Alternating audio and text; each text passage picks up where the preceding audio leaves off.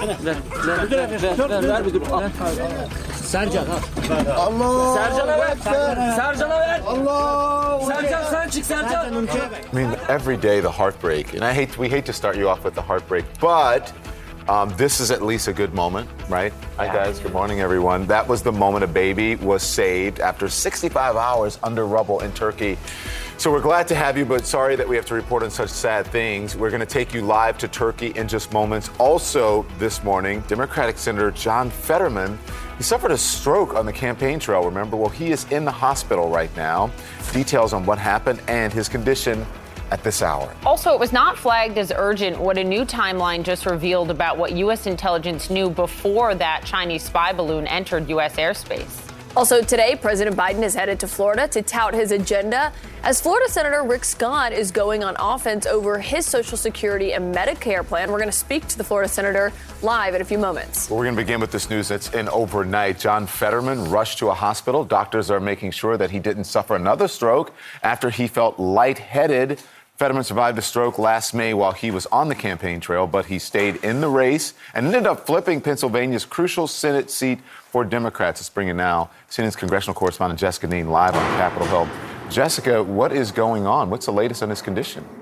Well, good morning. Let me catch everyone up to date. This news coming in just before midnight last night, so really developing overnight. We do know that Senator John Fetterman remained in a Washington, D.C. hospital overnight as they checked him out. The good news is his office is saying that there's no evidence of a new stroke. Let me read you what they put out last night. They said toward the end of the Senate Democratic retreat, which was happening here in D.C., by the way, Senator John Fetterman began feeling lightheaded. He left and called his staff, who picked him up and drove him to the George Washington University Hospital. Initial tests did not show evidence of a new stroke, but doctors are running more tests, and John is remaining overnight for observation. And Don, as you mentioned, just to take everyone back to last spring, that's when he was running in the primary in Pennsylvania. He suffered that stroke. He was in the hospital for several days, longer than a week. That's actually when he won the nomination.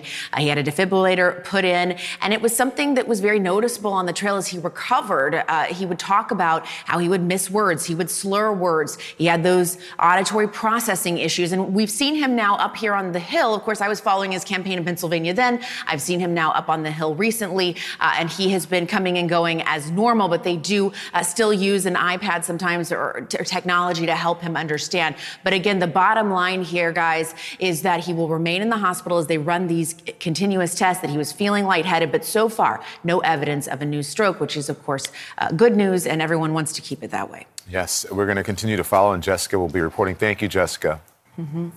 And joining us now is Dr. Chris Purnell, a public health physician and a regent at large for the American College of Preventative Medicine. Good morning, doctor, and thank you so much for being here. I think the first question is, what does this lightheadedness that Senator Fetterman has reportedly experienced indicate? Is there a greater cause, given his medical past, for concern here, do you think? Good morning, Caitlin. So it's very important for everyone to understand the prevention methods or steps that we can take to keep people safe and healthy. And that's being able to recognize the signs and the symptoms of a stroke. Those classically are things like sudden numbness, weakness in a particular part of the body. You may see a drooping. You can have sudden loss of memory or confusion and slurred speech. Lightheadedness is more of a general or vague symptom. It's not necessarily specific to a stroke, but it makes you want to ask questions because in 1 in 4 persons, in people who have had a stroke, at least 1 in 4 of them have had a stroke previously. So you want to make sure he's not having something called a mini stroke or a TIA. There are lots of questions that can be answered. It's good to hear that on initial tests and initial, most likely a CAT scan, that there was not evidence of having another stroke. Well, let's get the statement in. The statement released, that I want to ask you about it here, because usually someone's lightheaded, right?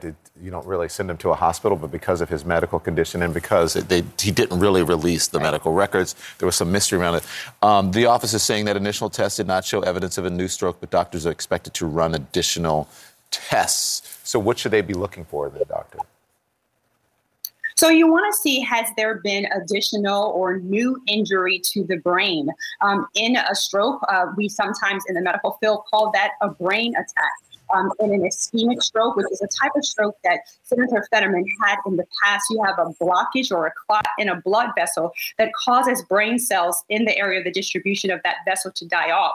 So on CAT scan, you're wanting to look for, are there any brain cells or neurons that have died off? Is there a region of the brain that has been impacted? There are additional studies that can be performed, such as an MRI, that will allow you to have a more described and detailed view of what may be happening inside of his brain. Yeah. All right.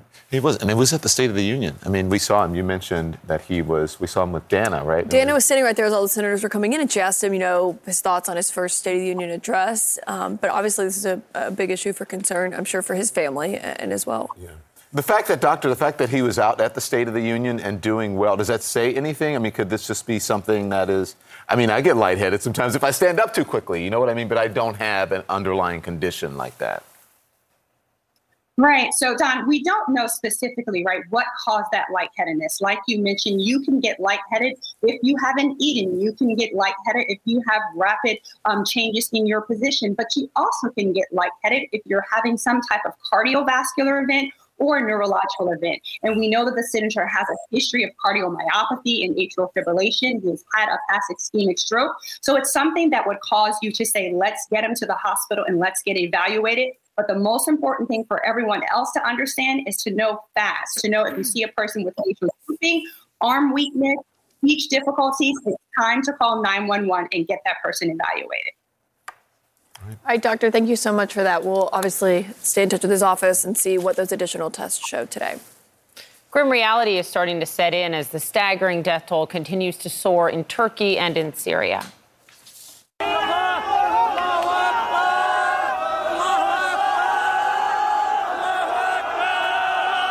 We are still seeing these remarkable rescues. This is a boy pulled out of a collapsed building in Aleppo more than 2 days after that catastrophic earthquake. But time is running out to try to find survivors. More than 17,000 people are now confirmed dead. Hundreds of thousands are homeless, and it is freezing cold in devastated areas. Our Nick Payton-Walsh is witnessing all of this catastrophe firsthand in Antakya, and Salma Abdulaziz is live in Istanbul at an aid distribution center. Nick, let me begin with you first in terms of what you're seeing again. You've been on the ground for days now, and they're still rescuing people. Yeah, but unfortunately, the rescues, sadly, of those we've seen so far this morning in Antakya, one of the biggest population centres hit. The rescues are of people who've already perished. Just now, over there, an 8-year-old girl brought out on a blanket, a rush of excitement that possibly she might have been found alive. But no, sadly, her mother distraught, and bodies brought out here behind me. 3 loaded onto a van just in the last hour here. The time is running out, may have run out. Desperate moments of possibility for rescuing people. But as we saw when dusk fell near the epicenter of the town of Kahramanmaraş, a lot of that hope is dwindling fast. It is hard to imagine how this rubble gave anyone hope. Yet for 50 or so hours after the quake, it almost did. And when it stopped, when the chances of surviving ebbed, the bodies so near the epicenter here kept coming. The paralysis of grief when these 2 parents see their 8-year-old daughter's red hair blood-stained. Another 4-year-old girl with no parents here to bury her. Another father simply walking behind. There's been constant, intense activity, desperately trying to save lives, but we are sadly now into the window where so many of the ambulances that arrive will likely be taking away people who've perished. Up high, hope is strongest, digging furiously by hand here. On the other side of the rubble, medics rushed forward, growing fury at how nothing here came sooner.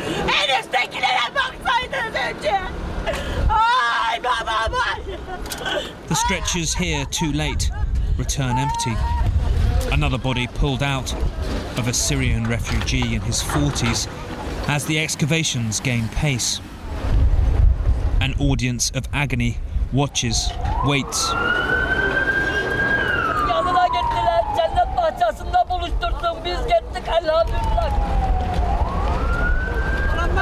Kuzum yatağa uçmuş üstüne de kolonlar düşmüş. Nasıl kaldırsın? 7 yaşında yavrum o bedenler. Kuzum.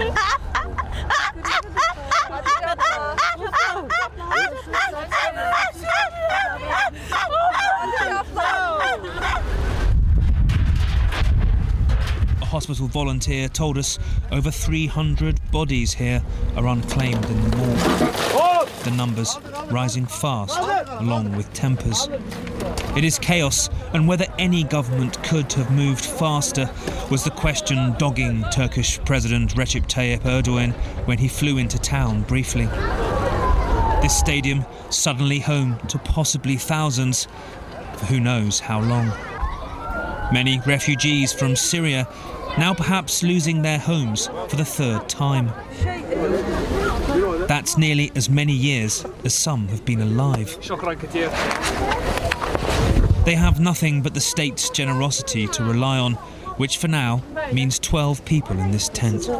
Yani ne kadar burayı ne kadar bırakırlar bilmiyorum. Zaten evlere de evde yok zaten gidebileceğimiz. Bir yer belli güvenli bir yer olana kadar. Tek güvencemiz devletimiz yani şimdi. Sadece devletimizi bekliyoruz. Devletimiz ne yaparsa biz onların yapacağına razıyız sadece.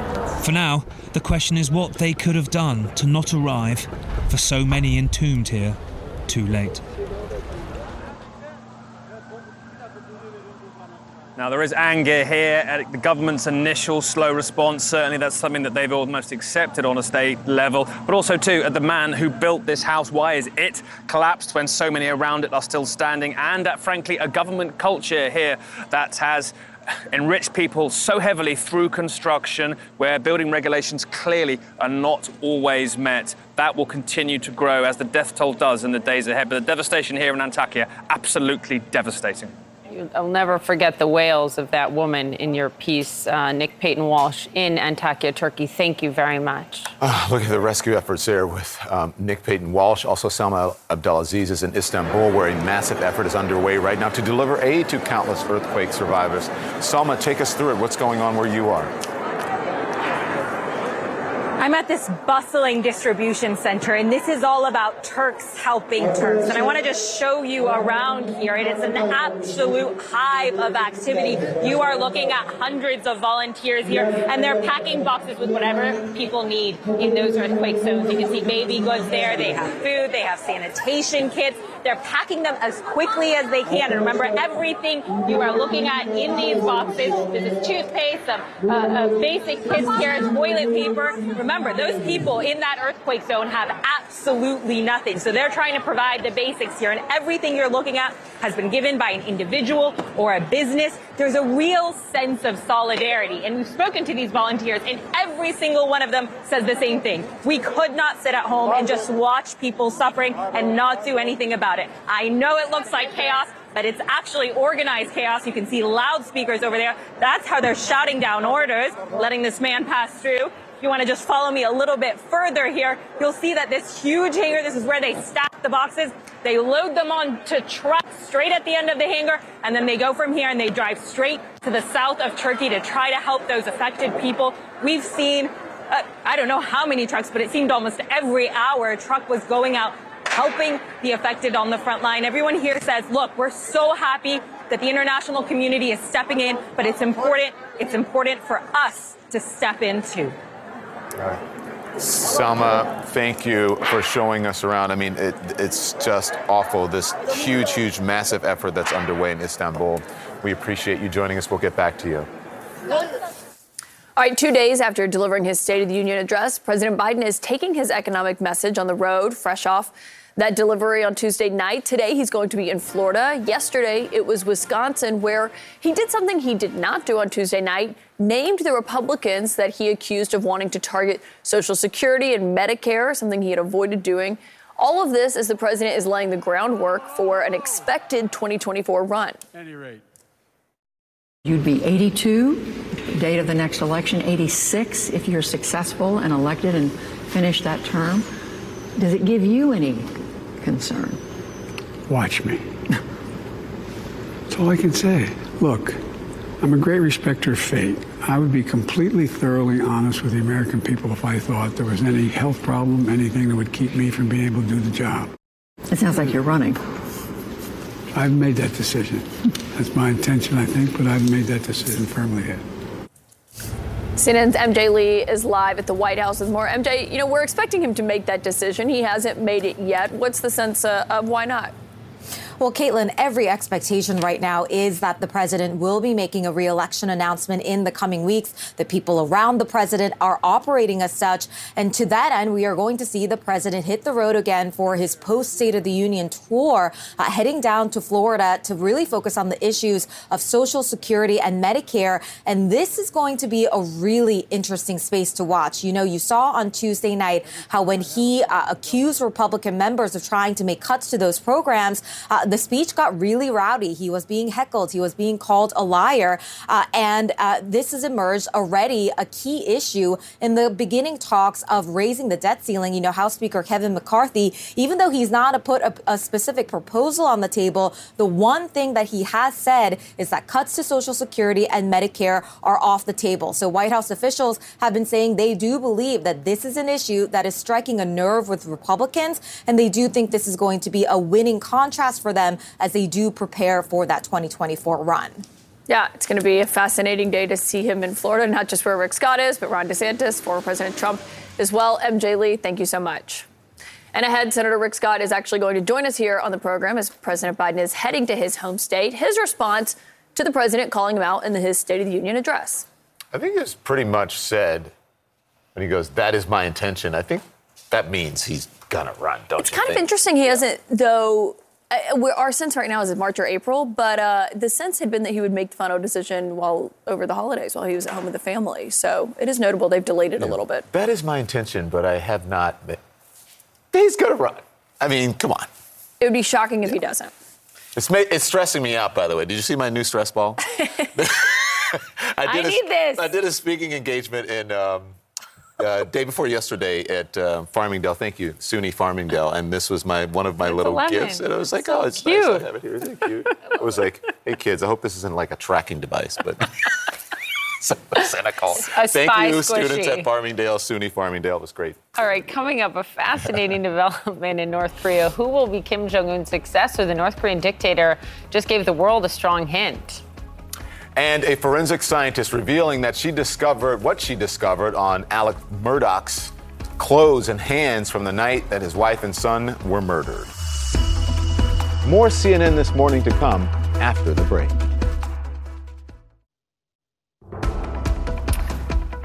This morning, North Korean dictator Kim Jong-un appears to be grooming his young daughter to be a successor. The girl is believed to be Kim's second child. She's about 9 years old. She was also spotted with him at a military parade of intercontinental ballistic missiles in Pyongyang. You'll remember that. Our Paula Hancock joins me now live in Seoul, South Korea with more. The big question is, why is he putting her out there multiple times in just a matter of months, right? Yeah, exactly. This, we believe, is the fifth time that she has been in public. And it's certainly the first time a North Korean leader has taken a daughter or a son to one of these military parades. And also another first. It's the first time that we have seen so many of these biggest ICBMs on display.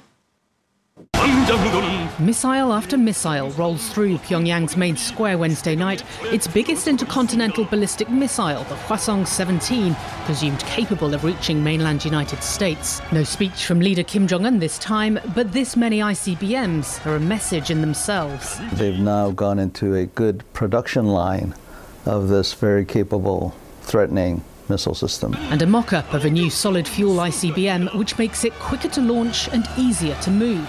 It gives them more mobility, flexibility, lethality, and so forth. Kim Jong-un told the world he wanted a bigger and better nuclear arsenal, and judging from these images provided by state-run media, that seems to be exactly what he's doing.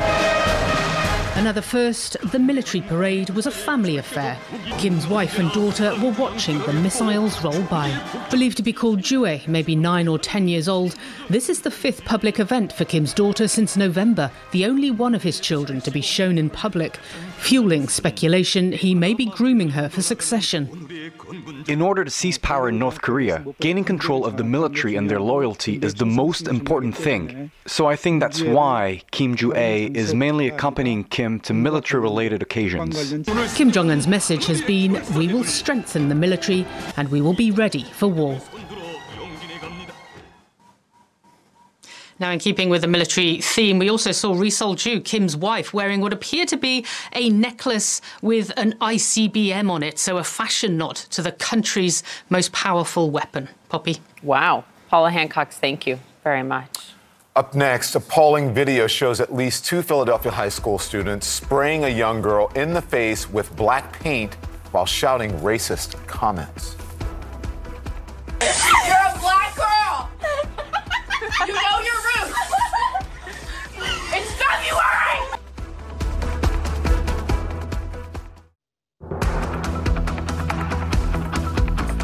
All right, testimony is expected to resume this morning in the double murder trial of Alec Murdaugh. Prosecutors are now focusing on a critical piece of evidence that was found at the home of Murdaugh's mother on the same night that his wife and son were fatally shot.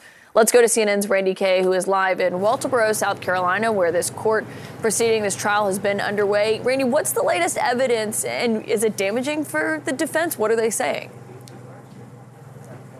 Good morning, Caitlin. We're talking about a big blue raincoat that had a lot of gunshot residue on it. Prosecutors seem to be suggesting that Alec Murdaugh used that to wrap up the murder weapons and then dispose of them. But the defense did a pretty good job of poking holes in that theory. Here's what happened in court. This jacket is the jacket I examined. She's talking about the rain jacket that was discovered stashed in an upstairs closet at Alec Murdaugh's mother's home. It was found months after the murders of his wife Maggie Murdaugh and their son Paul. Megan Fletcher, a gunshot residue expert for the state, told the court she found a significant amount of gunshot residue particles on the inside of that jacket. I confirmed 38 particles characteristic. Given that it's on the inside, in order for it to be consistent with transfer, an object or objects with a high amount of gunshot primer residue on it would have had to transfer to it. An object like a firearm, as prosecutor John Metters hinted at with this line of questioning. And you had a gun inside that rain jacket that had recently been fired, and you were taking it somewhere to hide it or transport it. Would the 38 particles inside the rain jacket be consistent with transfer from a recently fired firearm? That is a possibility, yes, sir. In his opening statement, lead prosecutor Creighton Waters promised the jury this evidence was coming. The state's working theory seems to be that Alec Murdaugh used this rain jacket to wrap up at least one of the murder weapons. And after allegedly disposing of them, he stashed this raincoat in his mother's house. A theory the defense tried to knock down. There's no way for you to know when the gunshot primer residue was deposited on the blue rain jacket. That's correct. And you have no idea how gunshot primer residue ended up on that garment, correct? I cannot tell you how it got there. Okay. Or when it got there. Or when it got there. Alec Murdaugh's former paralegal also testified. She told the jury about how he allegedly stole from his former law firm. She also identified his voice on a recording taken by Paul Murdaugh on his phone. Prosecutors believe the video was recorded just a few minutes before Maggie and Paul Murdaugh were killed, when Alec Murdaugh said he wasn't with his family at the dog kennels on the property. Hey, he's got a bird in his mouth! Bubba. Hey, Bubba. Do you recognize any voices in that video? I do. I hear 3 voices. Then tell me who you hear. I hear Paul Murdaugh, Maggie Murdaugh, and Alec Murdaugh. And how sure are you? I'm 100% sure. The fact that she recognized his voice on that video really is key, because prosecutors do say the murders took place just a few minutes after that video was recorded. Alec Murdaugh said he wasn't at the dog kennels at the time, but now she says he was. She puts him there, and so do 3 other witnesses. Caitlin. Every day in court gets more fascinating than the last. Randy Kay, thank you for covering it for us. Yeah. All right, so you need to sit and watch this one and take it in and try to figure out exactly what is going on here. A video of a racist incident circulating online, sparking protests and at least 2 suspensions at a Philadelphia high school. Now, the video, there it is, part of it, shows a girl spraying black paint on another girl's face while making comments referencing Black History Month. So what's going on? Jean Casares joins us. She's been looking at this video and she has a report on it. So what happened here? Let's just state the facts. Here are the facts. According to the Archdiocese of Philadelphia, 3 girls are in this video. 2 attend St. Hubert Catholic High School for girls. A 3rd girl, she does not attend the school. Now, in the video, a girl is seen spray painting the face of another girl black, throwing around racist insults, all while several girls are watching. They sit by, they laugh. Let's watch a little bit of this. You're a black girl. You know your roots. It's February. Your mom is never letting anyone in. You're nothing but a slave.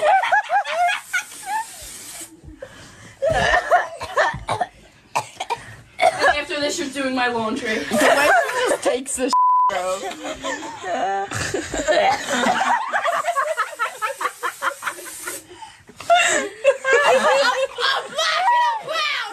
A black parent whose daughter attends the Catholic school told CNN the video was sent directly to his daughter and niece, along with other black students. Now, the Archdiocese of Philadelphia tells CNN the exact distribution is unknown at this point of time. What is known is that the video was taken outside of school, after school hours, and then put on social media.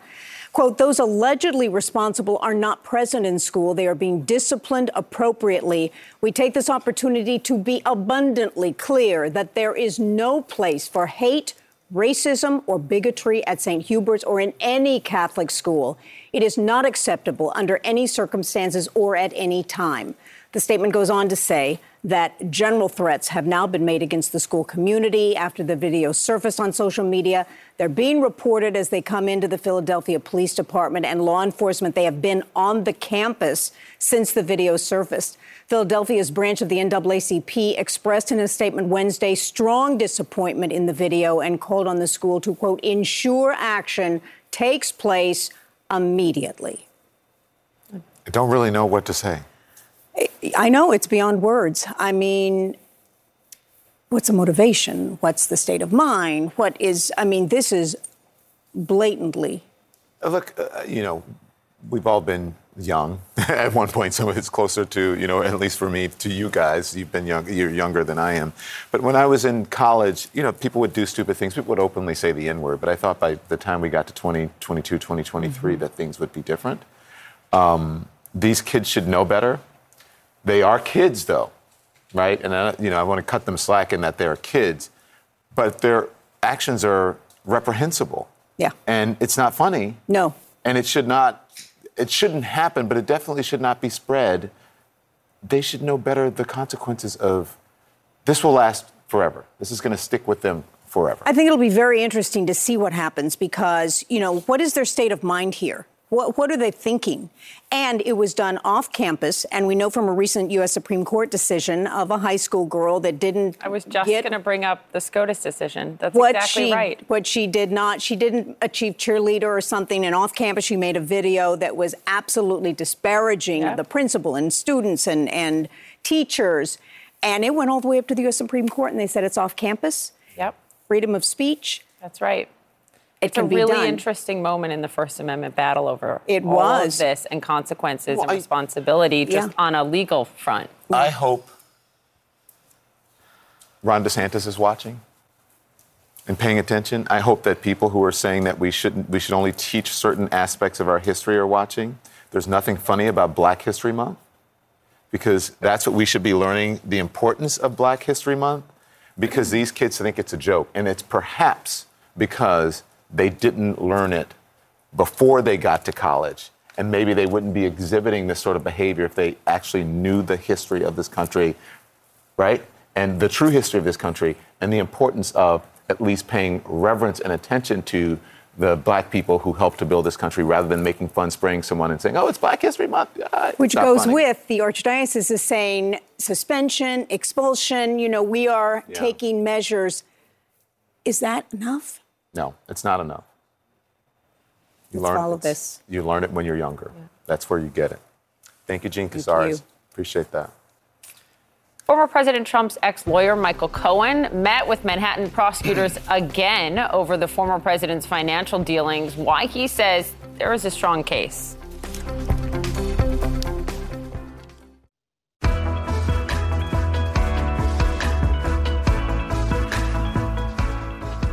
President Trump's former personal attorney, Michael Cohen, met with prosecutors in New York for the 15th time yesterday. This comes just over a week after the New York Times reported that Manhattan District Attorney Alvin Bragg had begun presenting evidence to a grand jury regarding hush money payments Cohen made to adult film star Stormy Daniels on behalf of the former president during the 2016 election.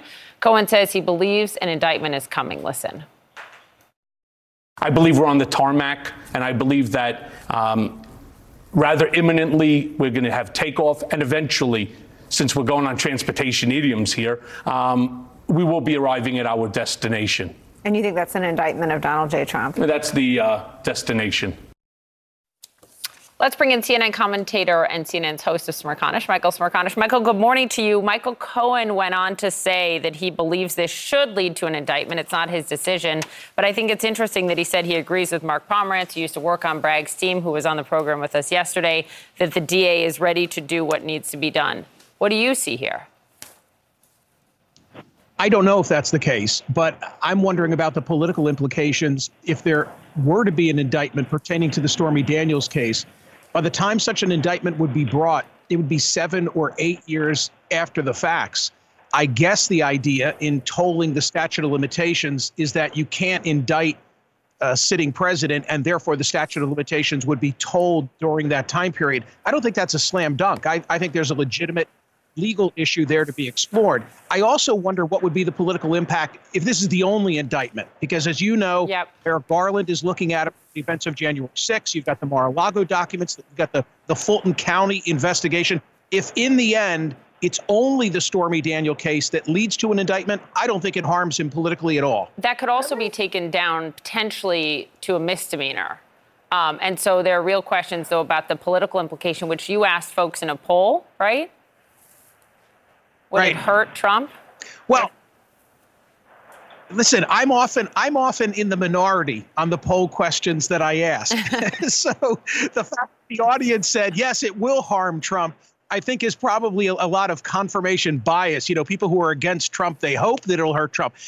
I don't know. Didn't we learn a lesson in the whole, Clinton 90s about the impact of sex on political careers? I think we did. And by the way, there's a part of me that thinks that every time this case gets brought up, Donald Trump, although he may say terrible things about Stormy Daniels, I think he probably enjoys being in the same sentence as her. That's just my speculation. Look at Michael Cohen is saying, I told you so, right? He's been saying, I told you so. And he believes his testimony, or at least I think investigators believe it as well, his testimony in front of congressional hearing with Elijah Cummings, rest in peace, Elijah Cummings, he said that there have been more than 10 investigations and multiple convictions, and that the New York AG, Pomerantz, Dunn, Mueller, multiple congressional committees all stated that everything that Michael Cohen told them was truthful, accurate, and relevant to their investigations. So how do you respond to that? Because a lot has come out of his congressional testimony and his involvement with these hush money payments. Don, I like Michael Cohen. I've been a guest several times on Michael Cohen's podcast. He's been a guest here on my radio program. I get a kick out of him. He's a character. I say character in a Philly way, like that's a term of endearment. But he's a convicted felon. And, in the end, how reliable will he be perceived? If the case comes down to Michael Cohen, they better have more than that. Yeah. Well, Weisselberg hasn't flipped, so that's like a key component as well. Yeah, 15 times. They've called him 15 times. We'll see. We shall see. All right. Thanks, Michael. Always good to have you. You can catch Michael, obviously, on his radio show every morning, but also on his show right here on CNN, 9 a.m. Eastern, Saturdays. After Saturday is going to be the Super Bowl, one of the biggest events of the year. CNN is getting an up-close look at how do they plan to keep everyone safe from the ground to the sky. What do the security precautions for something like that look like? Okay, well, that's going to be the happiest place on earth, at least for one team this weekend. Well, even the happiest place on earth, though, can't avoid layoffs, sadly. Details on Disney's new multi-billion-dollar restructuring plan coming up.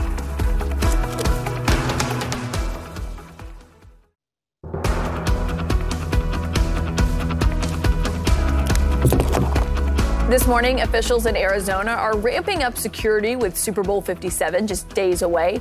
Nearly 1,000 officers from several different agencies are going to be working together to protect the game by land and by air.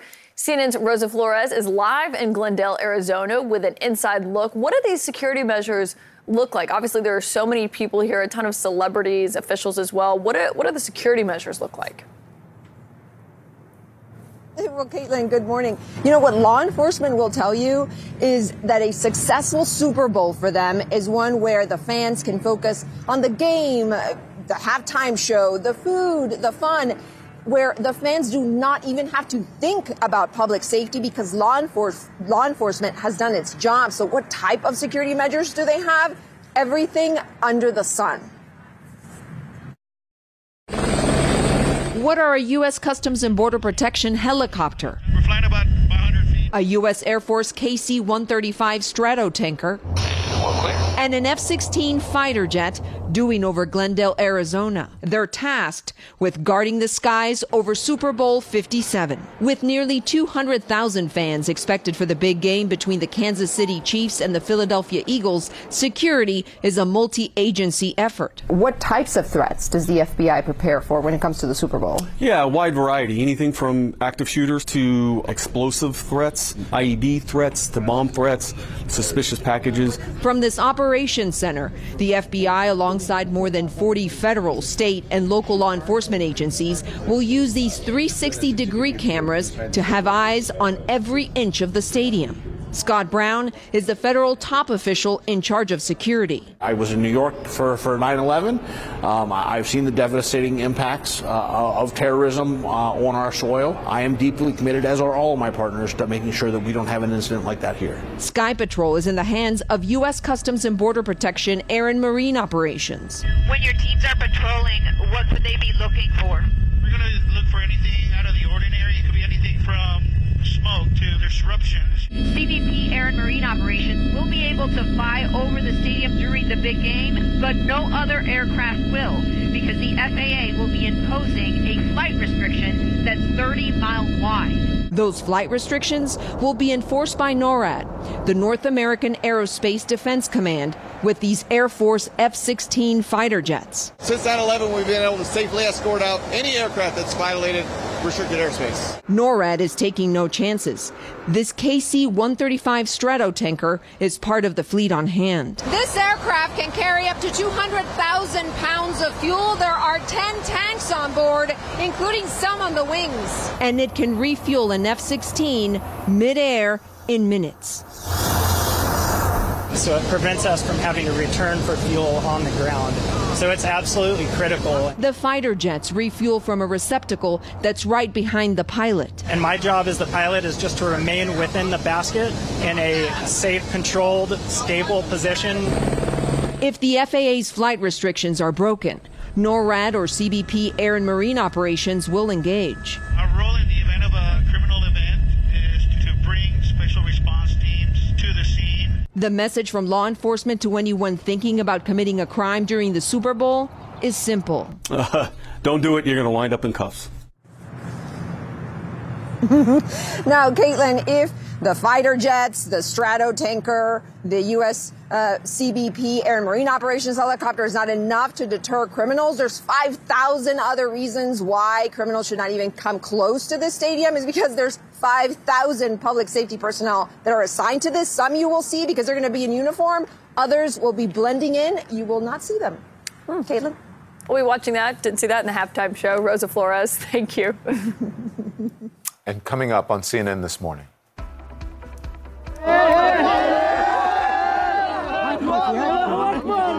Gosh, look at that little face, a smiling baby pulled from the rubble just as the death toll surpasses 16,000 in Turkey and Syria. The race to rescue survivors intensifying by the hour. We're live in Turkey. More CNN this morning to come after the break.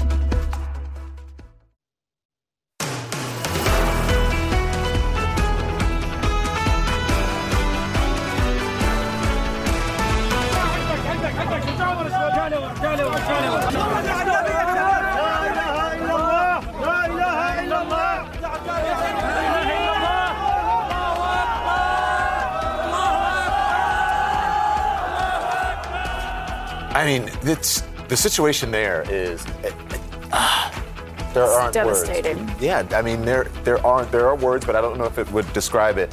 And you think about how many people have died, 17,000 people. Think about that.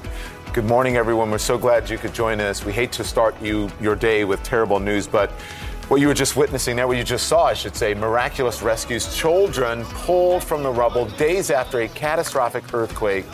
But time is running out to find survivors. We're going to take you live to this disaster zone as the staggering death toll just keeps soaring in Turkey and Syria. Also this overnight, Senator John Fetterman is back in the hospital. Doctors are making sure he didn't suffer another stroke. We'll bring you the latest on his condition.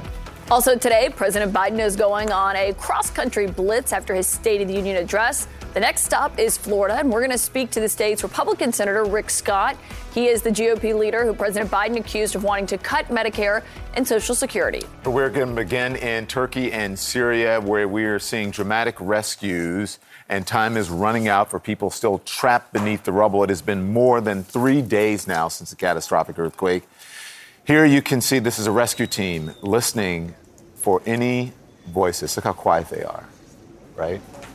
They're on a pile, and they are limiting the sounds and their movement on this pile of concrete so that they can listen to see if there's anyone beneath it. The staggering death toll now has topped 17,000 victims. Imagine that. You're looking at drone video now of a mass burial in Syria.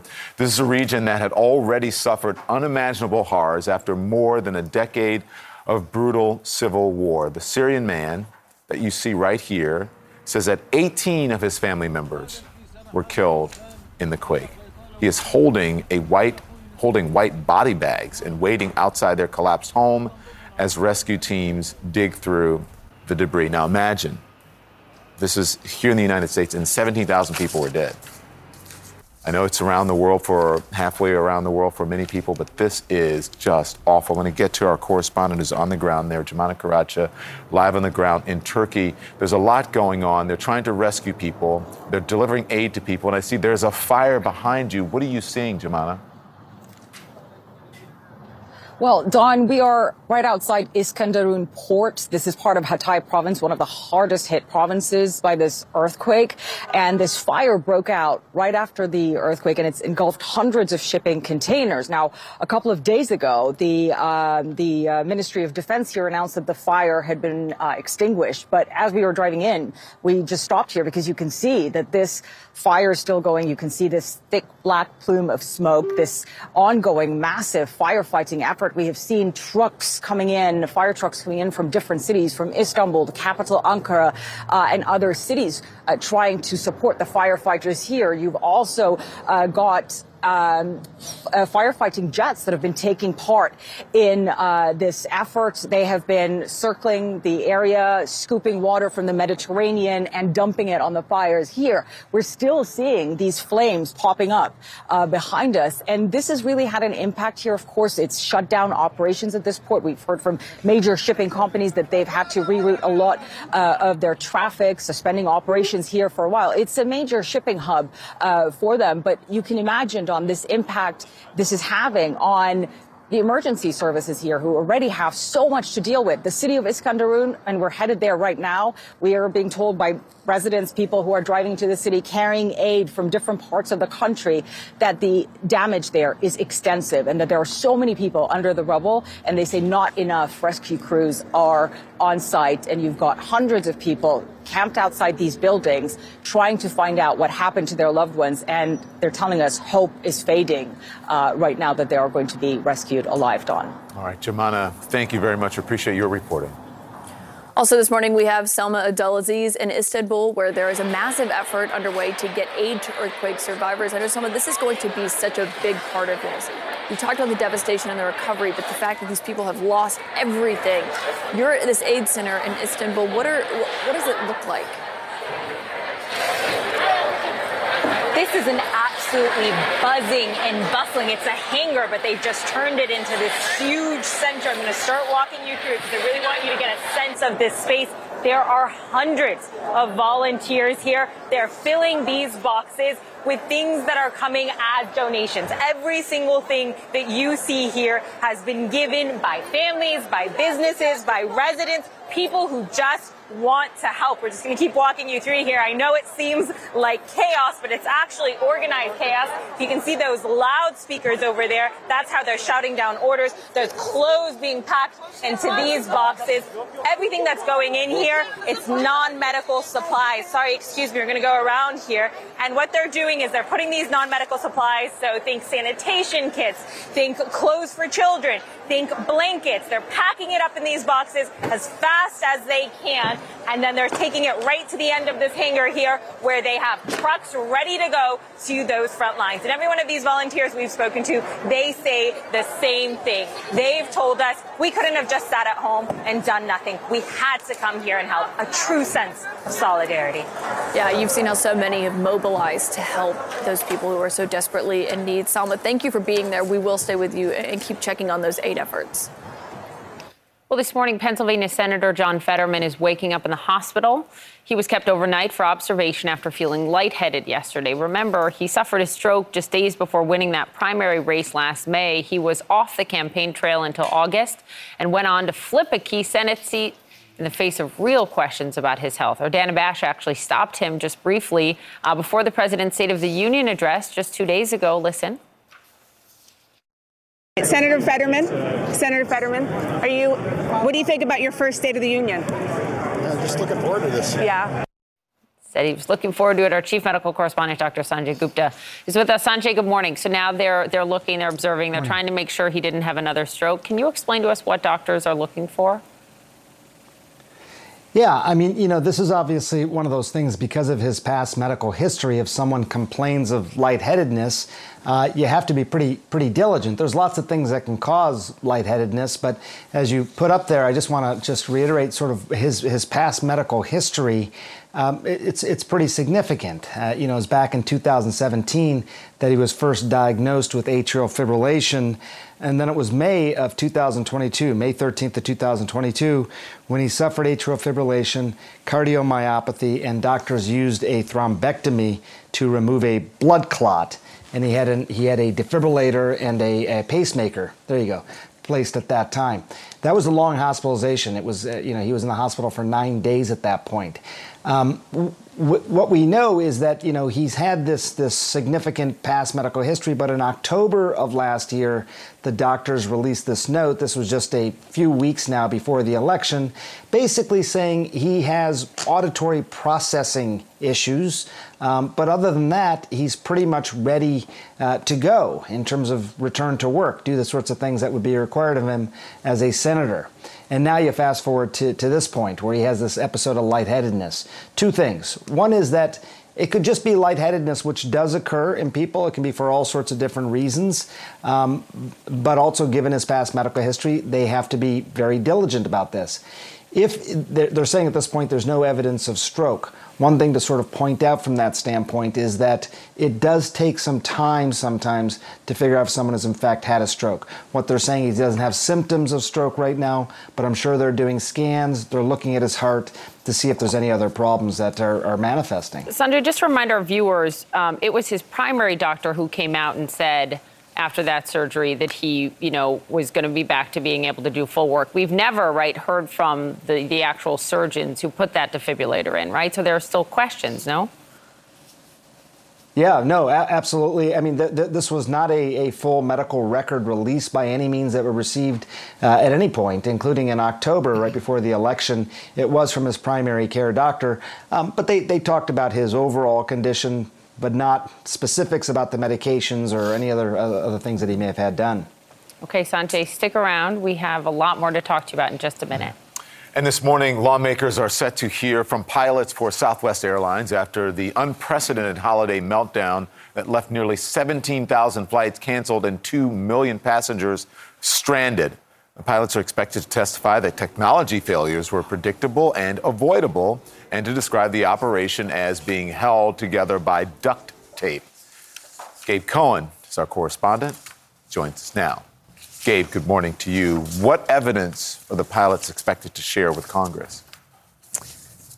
So, Dom, we've obtained the testimony expected from the pilots union at that 10 a.m. hearing, and it includes these stunning messages that were sent by Southwest dispatchers to specific pilots on their cockpit computer, actually onboard flights. And they paint this alarming picture of the chaos that was happening behind the scenes. You can see those messages on your screen. In one of them, dispatchers asked the pilots to identify themselves because it appears the airline didn't actually know who was on board amid all that crew scheduling problems. And the message then ends with, quote, "It's a mess down here." Then in another message, dispatchers told the pilots, quote, "No updates here. Scheduling is so far behind. We were told we aren't allowed to walk over and talk to them." So, Don, it just gives you a sense of the confusion that Southwest crews were dealing with. And the pilots union says they've been warning about problems with Southwest system for years. And those warning signs, they say, have been ignored. Now, the airline's chief operating officer, also set to testify, is likely going to dispute some of that, even though the airline is apologizing. We've obtained that testimony, and they're expected to tell senators 3 key words: we messed up.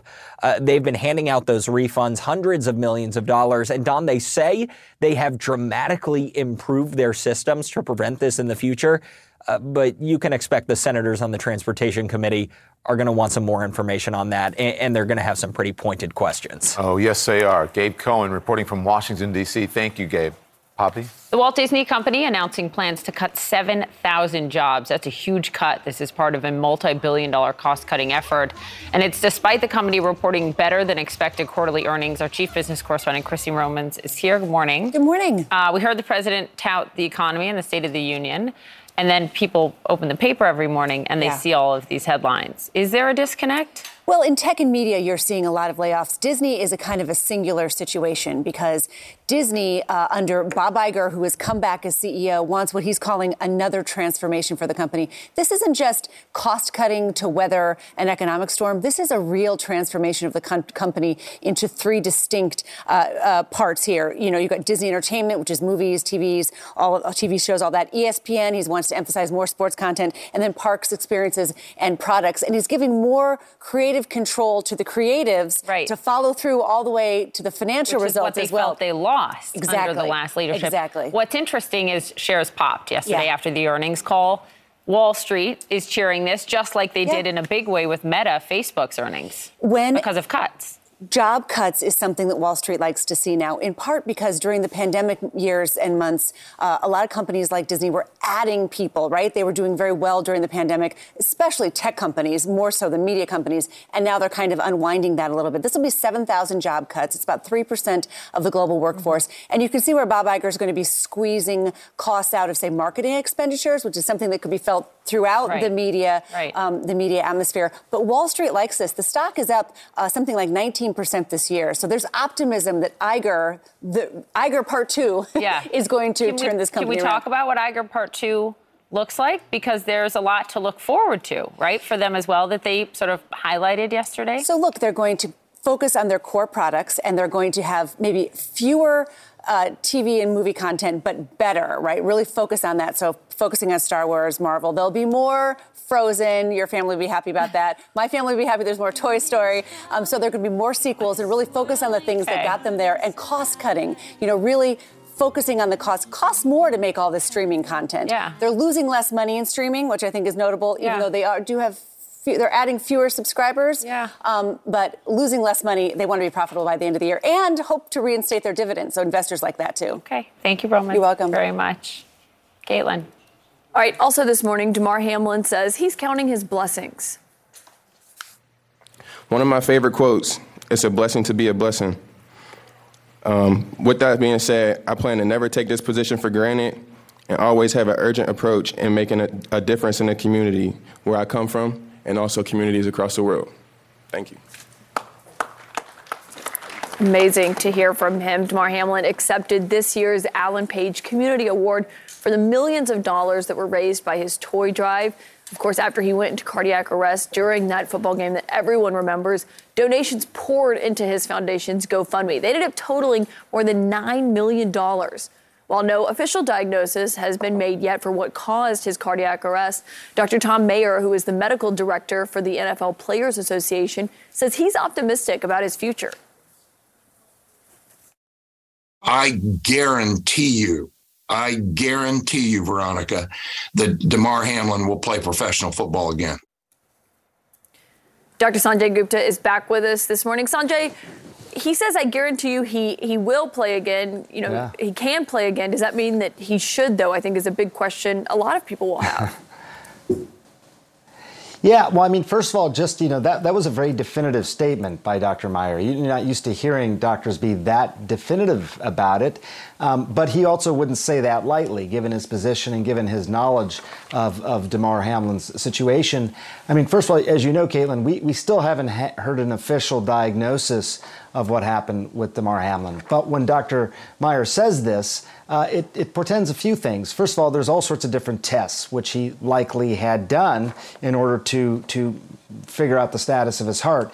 And based on those tests such as EKG, an echocardiogram, heart CT scan, stress test, all these sorts of tests, you get the idea that there is no persistent problem with his heart, number one, but also the idea, was there a pre-existing problem with this heart?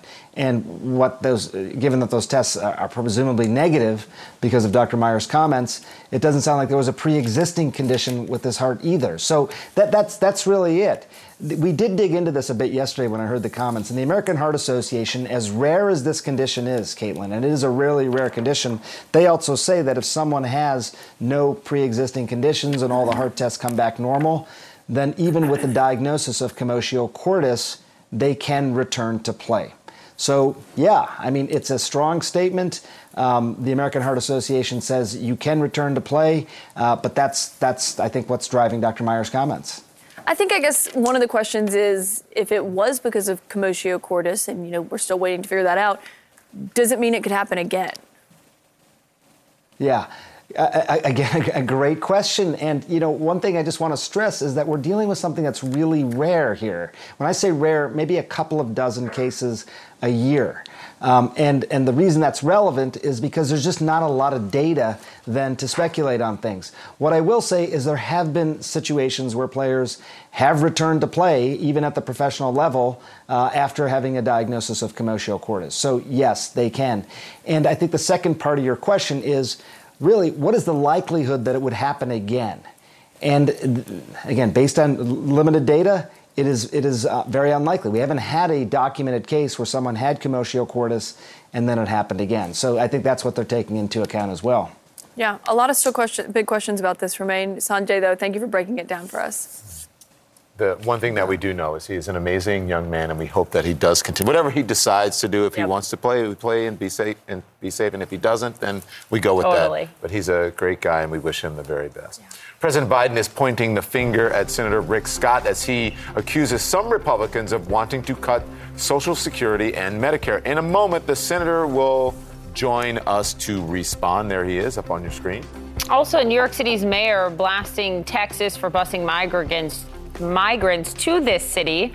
Why is New York City buying them bus tickets to go to Canada then? He'll join us live. So we have the mayor and Rick Scott.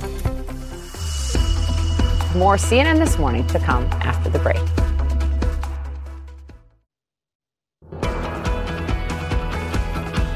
In his State of the Union address, President Biden accused some, but not all, Republicans of wanting to cut Social Security and Medicare.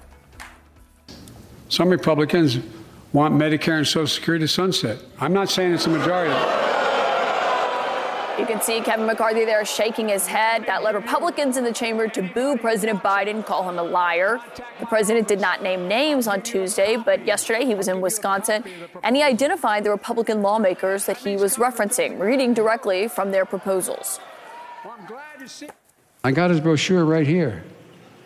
It has a plan. Here's what he says in his plan. Let me open it up here. Sorry. He says, all federal legislation sunsets every 5 years. If the law is worth keeping, Congress can pass it again. Social Security, Medicare, Medicaid. The president there was referring to Senator Rick Scott, and today he is going to Senator Scott's home state of Florida, where he's set to give a speech on Social Security and Medicare in Tampa. So joining us now for his perspective is that Senator Rick Scott of Florida. Thank you so much for joining us this morning. I think my first question has to be, given the fact that the president is now using this as an attack line, was it a mistake to propose this? No. First off, nobody believes that I want to cut Medicare or Social Security. I've never said it. I've never said it. In that same plan, I said Congress needs to once a year tell the American public how they're going to make sure those programs don't go bankrupt, because they're in the verge of bankruptcy. And here's the difference between Joe Biden and me. I've never proposed it. In 1975, he has a bill, a sunset bill, and it says it requires every program to be looked at freshly at least every 4 years, not just cost, but worthiness. And, Caitlin, he said, when I argued that we should freeze federal spending, I meant Social Security as well. I meant Medicare, Medicaid, veterans benefits. I meant every single solitary thing in government. So here's the difference. I've never proposed it. He proposed it in the bill, and he fought for it year after year after year. You're talking about what he proposed back in 1975, that's almost 50 years ago. But you have said he's twisting your words. But isn't that the same thing that what you're proposing now, what you rolled out last summer? Mine says clear. Mine says clear. If it's worth keeping, we're going to keep it. In his case, okay, he proposed a bill to just sunset everything. I've never done that. I've been very clear. I am not for cutting Social Security, Medicare. That quote says he proposed it year after year after year to reduce Medicare and Social Security, year after year. I've never done that. I don't believe in that. I think we've got to preserve those benefits. You say he's twisting your words, but he said, quote, some Republicans want Social Security and Medicare to sunset. You wrote, I suggest the following. All federal legislation sunsets in 5 years. If a law is worth keeping, Congress can pass it again. You are a Republican. Medicare and Social Security are federal legislation. And you said if it's worth keeping, Congress can pass it again. But no one, I don't think, has confidence that if something comes up for a vote every 5 years, that Congress is going to be able to make sure it stays, especially something that vitally important to so many. Caitlin, I've been clear. I'm not going to do it. In contrast, let's remember, just a few months ago, all Democrats voted and Joe Biden signed a bill to cut $280 billion out of Medicare. $280 billion cut out of Medicare. That's not true, Senator. We talked about this the other day when you were on the program, what it passed in the Inflation Reduction Act, reducing drug spending, is not cutting benefits to Medicare. Okay, Caitlin, let me just read you something Jake Tapper said. This is back when Republicans were proposing reducing the cost of Medicaid. He said, Jake Tapper said, I know the Trump administration is excited that Medicaid will go back to the states where they have more control and can experiment and be more efficient. But without question, $880 billion is a cut. So is it a cut when Republicans do it, but not a cut when Democrats propose savings? But what you're referencing, Senator, I looked into this because we talked about it the other day. And even the senior VP for AARP's government affairs said this has been fact-checked repeatedly and shown to be a lie. In fact, this bill saves Medicare nearly $300 billion by lowering the price of drugs. Only drug companies would say that saving people money is a bad thing. But what about what Jake Tapper said? I mean, what Jake Tapper said... Was Jake Tapper referring to the Inflation Reduction Act? I don't think he was. He was referring to a reduction in costs in Medicaid. So that's a cut. But how does that have to do with what Democrats passed last fall? This is about allowing them to negotiate the prices of drugs. And basically, if you've budgeted and you've got $15,000 and you go and buy a car and it now costs $12,000, that doesn't mean you only have $12,000. It means you just did not spend all $15,000, right? Caitlin, two things. First off, what they did last fall is going to reduce life-saving drugs. What the Republicans proposed was not a reduction in Medicaid benefits. It was a cut, and Jake Tapper said that is a cut. So CNN says it's not a cut if Democrats do it. It is a cut if Republicans do it. What else can you say? I mean, that's exactly, you got, I see what you're saying, but how, have you talked to Jake Tapper? Why did he say it was a cut if Republicans do it? Senator, I'm not sure that what Jake Tapper said is relevant to what this particular point is on what you're claiming about the cost of drugs costing less and therefore being a cut. Everyone else has said that is not true. It's been fact-checked multiple times, and they say that that's simply not true.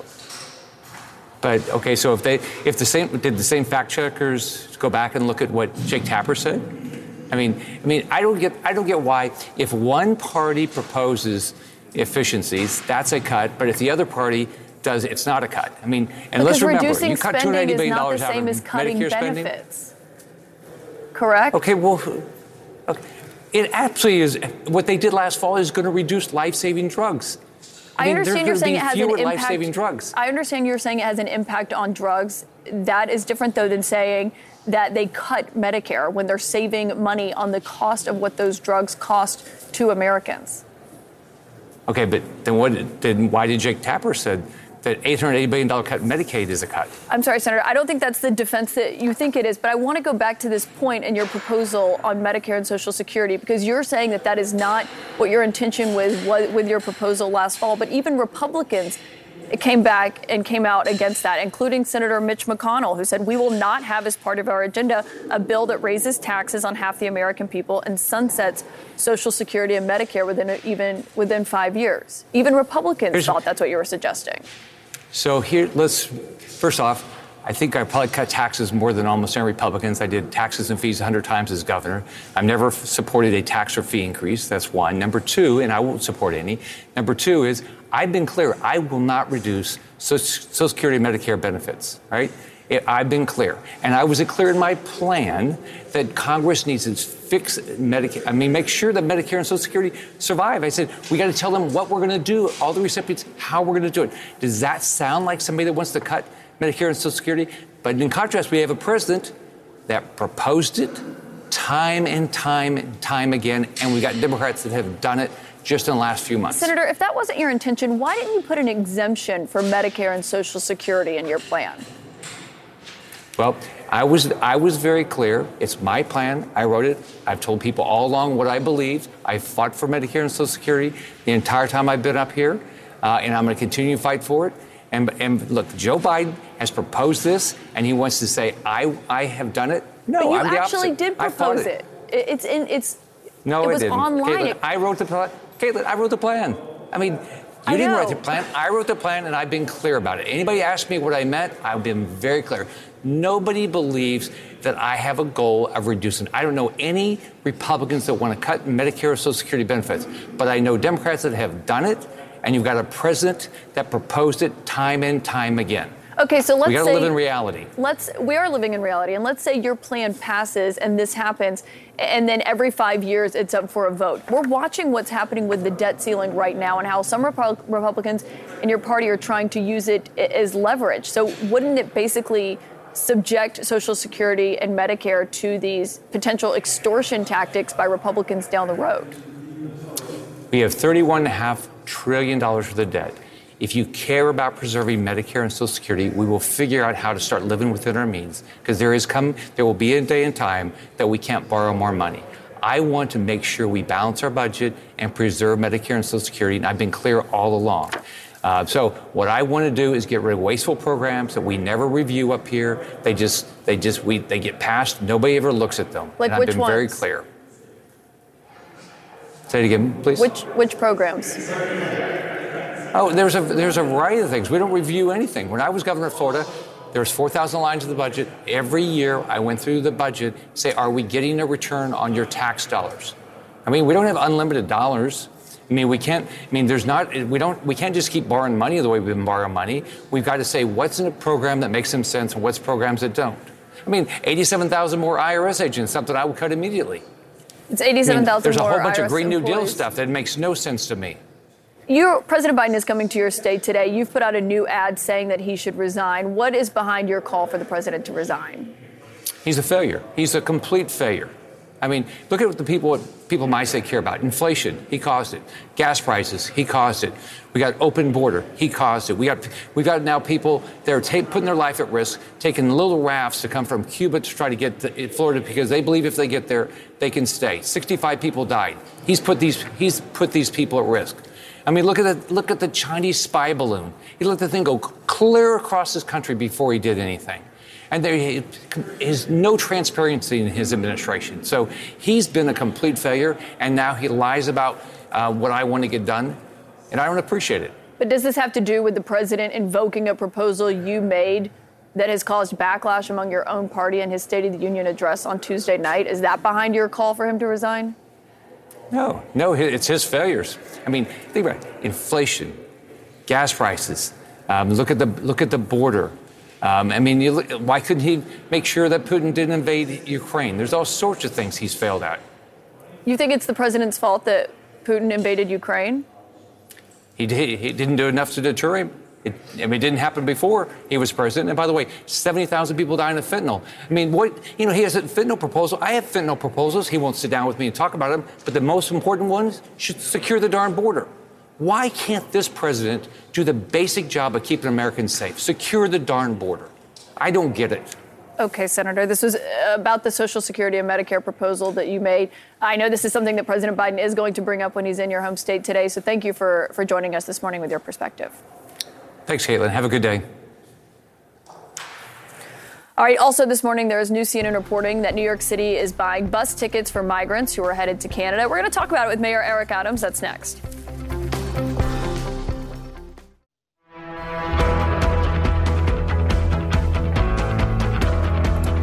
All right, welcome back, everyone, to CNN This Morning. The New York Times is reporting that New York City is buying bus tickets, I should say, for migrants who want to seek asylum in Canada. City officials once condemned Texas leaders for busing migrants from the southern border, calling the treatment, quote, inhumane. NYC shelters are really buckling under the strain of the migrant arrivals. More than 44,000 people have been bused to the city since last spring.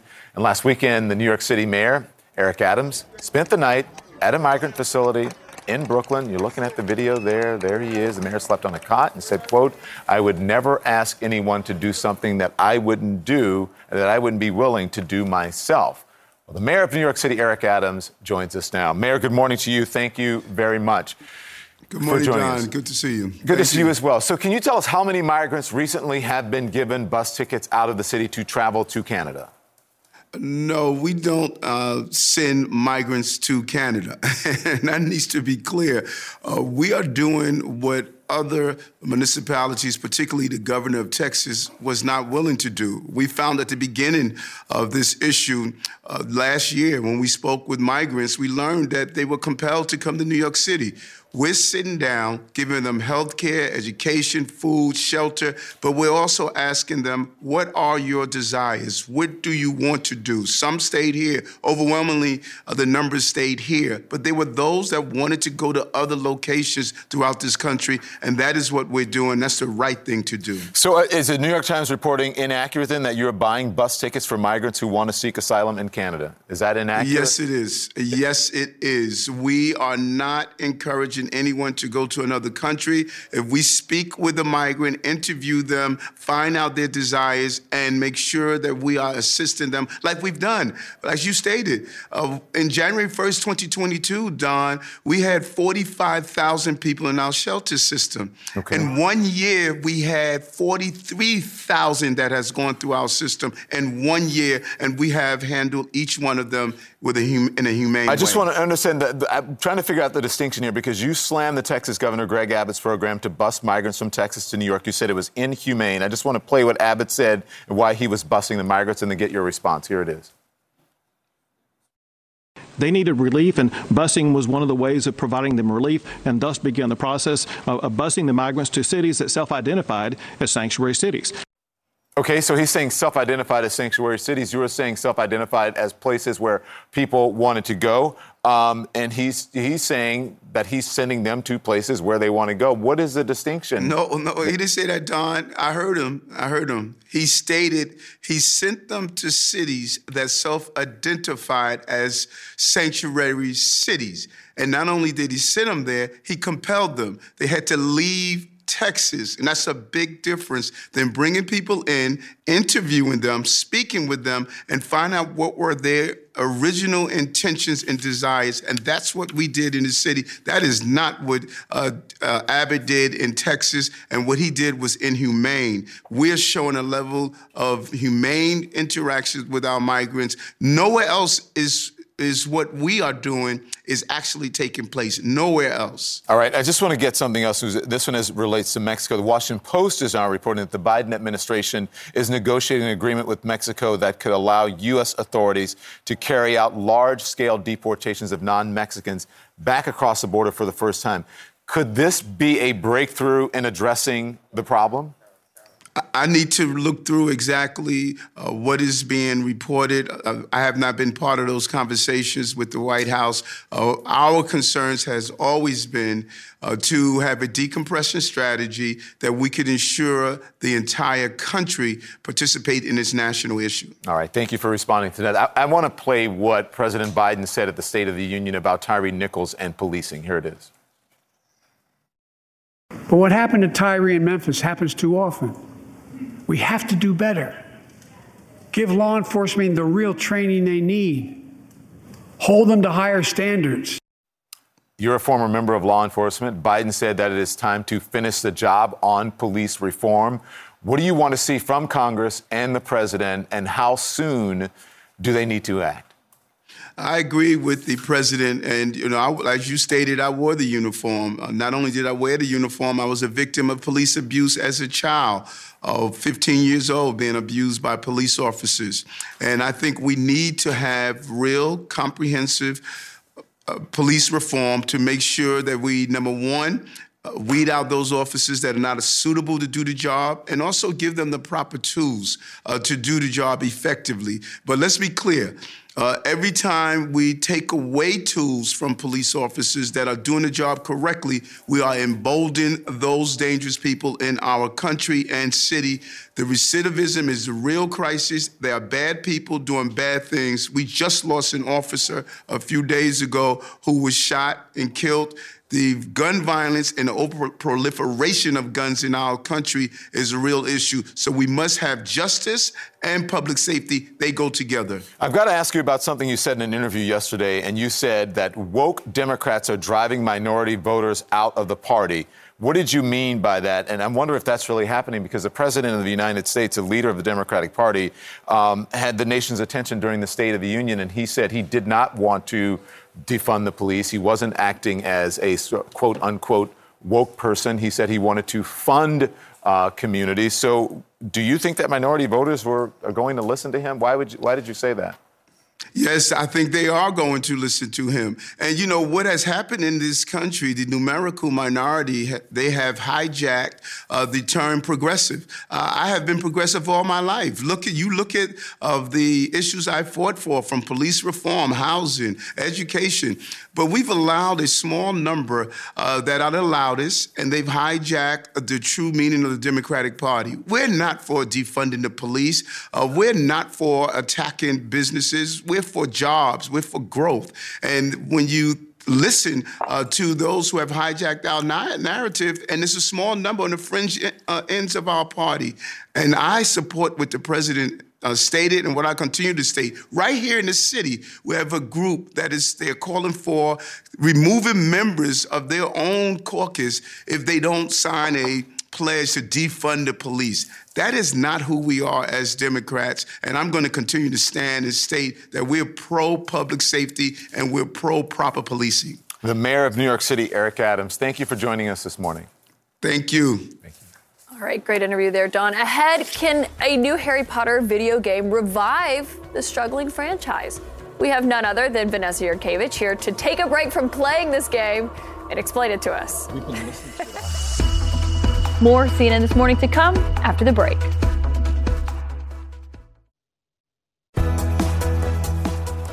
This morning, the highly anticipated release of the new Harry Potter game, Hogwarts Legacy, is shrouded with some controversy. Some fans are expected to boycott it to protest author J.K. Rowling's comments offensive to the transgender community. Our Vanessa Yurkevich reports. In light of your unique situation, joining us as a fifth year, we've devised something extraordinary to ensure your success. Harry Potter is back. but not in the way die-hard fans may be used to. In the new open-world video game Hogwarts Legacy, players can experience the world of Harry Potter, but set in the 19th century and with new characters. The player isn't Harry, Ron, or Hermione, but their very own witch or wizard avatar. It's pretty much like my dream of being in Hogwarts. It feels like a real-life Harry Potter. Hogwarts Legacy, made by Avalanche and Warner Brothers Discovery, CNN's parent company, has been 5 years in the making. After 2 rollout delays, the game is finally hitting the market. The expectations are quite high, not just from the consumers, but also from the game makers themselves. Some estimates suggest the game cost $150 million to make. But in a $200 billion industry bigger than film or music, the payoff could be huge. My expectation for this title is that it's going to easily sell 10 million copies, which puts it very much into the black very quickly. The game already broke a record on Twitch for being the most watched single-player game played by streamers who got it early. And it's the #1 pre-sale this week on the gaming platform Steam. Warner Brothers has 20 years of experience putting out Harry Potter video games, but based on the movies. How has Warner Brothers been in terms of a game maker? A little rocky. They definitely put out some big titles and work with some big franchises, but their games have been hit and miss. This definitely feels as something new. You know, Harry Potter is... Hold that thought. One of 2 calls during our interview from someone looking for the game. It's not a commercial risk so much as it is a cultural one. J.K. Rowling, the creator of Harry Potter, has made a series of offensive comments about the trans community, forcing pushback from some of the movie's actors and fans, some who are boycotting the new game. Warner Brothers Discovery says Rowling is not involved in the game, but stands to make licensing royalties.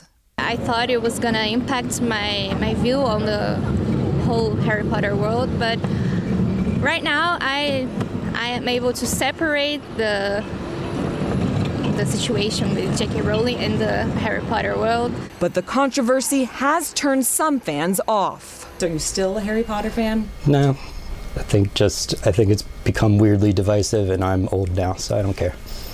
Divisive how? Because of the weird tension between the creator, the fans. It perhaps has room to develop something new, to iterate on the existing relationship with its fan base. So perhaps, making it into this big production video game allows the franchise to kind of save itself a little bit from the drag that it's been experiencing culturally. And we have CNN producer Carolyn Sung playing the game live right now on television.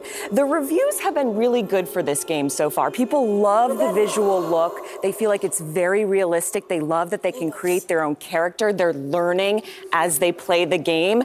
But some are complaining that it takes a little too long to learn certain skills to then fly the broom. That's sort of what Harry Potter is known for. And as you notice, Carolyn is playing as a single player. We can't play with her because this is not a multiplayer game. And some video game experts are saying that that's actually a revenue lost opportunity for the brand, because when you have multiplayers, it allows you to purchase into the world of which you can play together. You can also do in-game purchases and create new worlds and levels by purchasing more. So some experts say that we will eventually get there, but as of right now, this is just you as your person. That's supposed to be me, but this is the Harry Potter world of today, and as of right now, people are really excited to see what it can do. This is the Christmas for Harry Potter fans and gamers tomorrow when it comes out. Carolyn, which house are you in?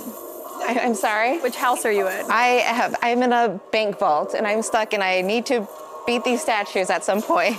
And this is what people are saying. It's like you get stuck in here for a little too long and you can't move on to the next level, but there's still a lot to do while you're here. Okay. Poppy. Poppy and Don are like, too old. We'll be right back. They're so blown away. I'm back in a moment. Oh, boy. Don's like, what? Good morning. A tragedy of unimaginable scale. More than 17,000 people have now died as time is running out to save survivors in the earthquake. Breaking overnight, Pennsylvania Senator John Fetterman, who is still recovering from a stroke, has been admitted to the hospital after he felt lightheaded. We have an update on his condition. In a new interview, President Biden addressing concerns about his age and why he hasn't yet made a decision about whether he'll run for re-election. Right now, lawmakers getting a classified briefing on the Chinese spy balloon, and there's new CNN reporting about who knew what and when. The P word, the B word, and the A word have all been entered into the congressional record as the Republican efforts to expose those at the top of Twitter has taken a surprising turn. CNN This Morning starts right now.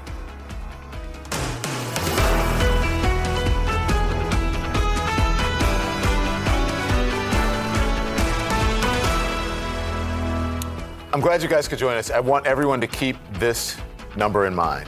17,000. 17,000, not just talking a number, I should say, that's people, right? Yeah.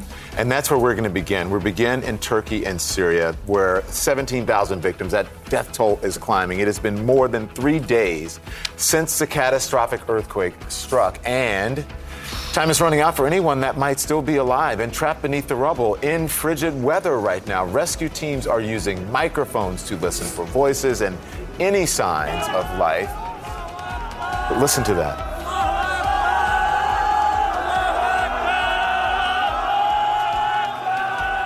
When they pull people out alive, there are cheers after the quiet of just listening for people for hours. We are now past the 72-hour window of time that experts say is critical for survival.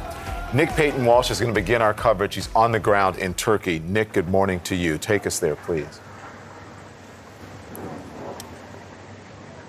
Don, here in Antakya, probably one of the biggest cities to have been impacted by this earthquake. The devastation is utterly staggering. You can see just behind me what the rubble has done, and also the grim toll that's slowly been building over the last hour, the bodies that have been brought out. One just behind me before, literally as you were speaking, Don, brought from the wreckage. There are moments when rescue workers run in, desperately hoping that the noises or that the body they've seen may emerge indeed alive. But I have to tell you, so far today in Hatay, because of that hour you were talking about fast diminishing, that is less and less the case. And indeed, the devastation is startling. These streets of apartment blocks, some standing unscathed, perhaps with cracks, others tilted at an angle, others completely destroyed. In fact, we went to one street where, bizarrely, it seemed that every building in that had lost its bottom 3 floors, but indeed sunk down and was still standing. In one of those buildings, there was again a rush of medical workers, a moment of elation, people thinking possibly within that building they may have found somebody alive in some of the cavernous spaces that occasionally get caused when rubble collapses in a certain way. But sadly, minutes later, they pulled out an 8-year-old girl who had indeed perished. Her mother there to put her onto the ambulance, move her away. But these bodies over here, as they stand, have some of them marked with owner identified. Others are simply going to join the large numbers here of people whose relatives may also have perished as well. But a city of this size, Antakya, often heavily populated with Syrian refugees, has been hit incredibly hard. And the scale at which we see streets leveled is startling. The anger against the government palpable too.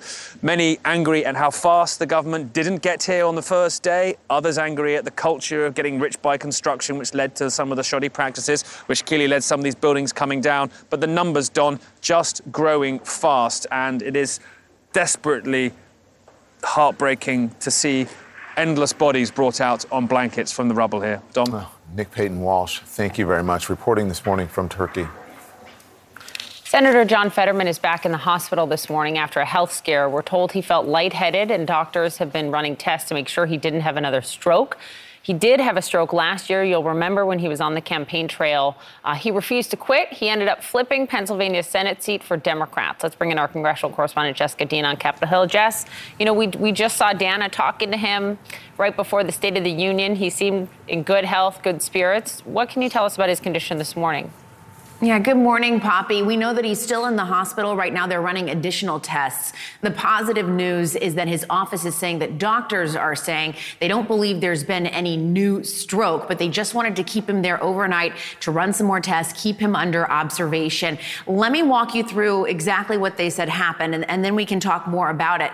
His office releasing a statement saying toward the end of this Senate Democratic retreat, which was happening in Washington, D.C., Senator John Fetterman began feeling lightheaded. He left with it. He then left and called his staff, who picked him up and drove him to the George Washington University Hospital.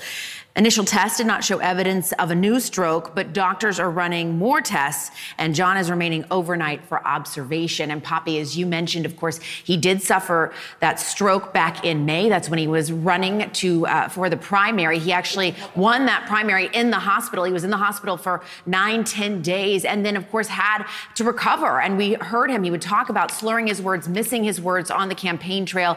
And as you mentioned, I have seen him up here since then. He seemed to be going about business as usual. We're hoping to get an update. I've reached out to his office this morning, but so far have not heard back. But again, as far as we know right now, he remains in the hospital. They're still running those tests.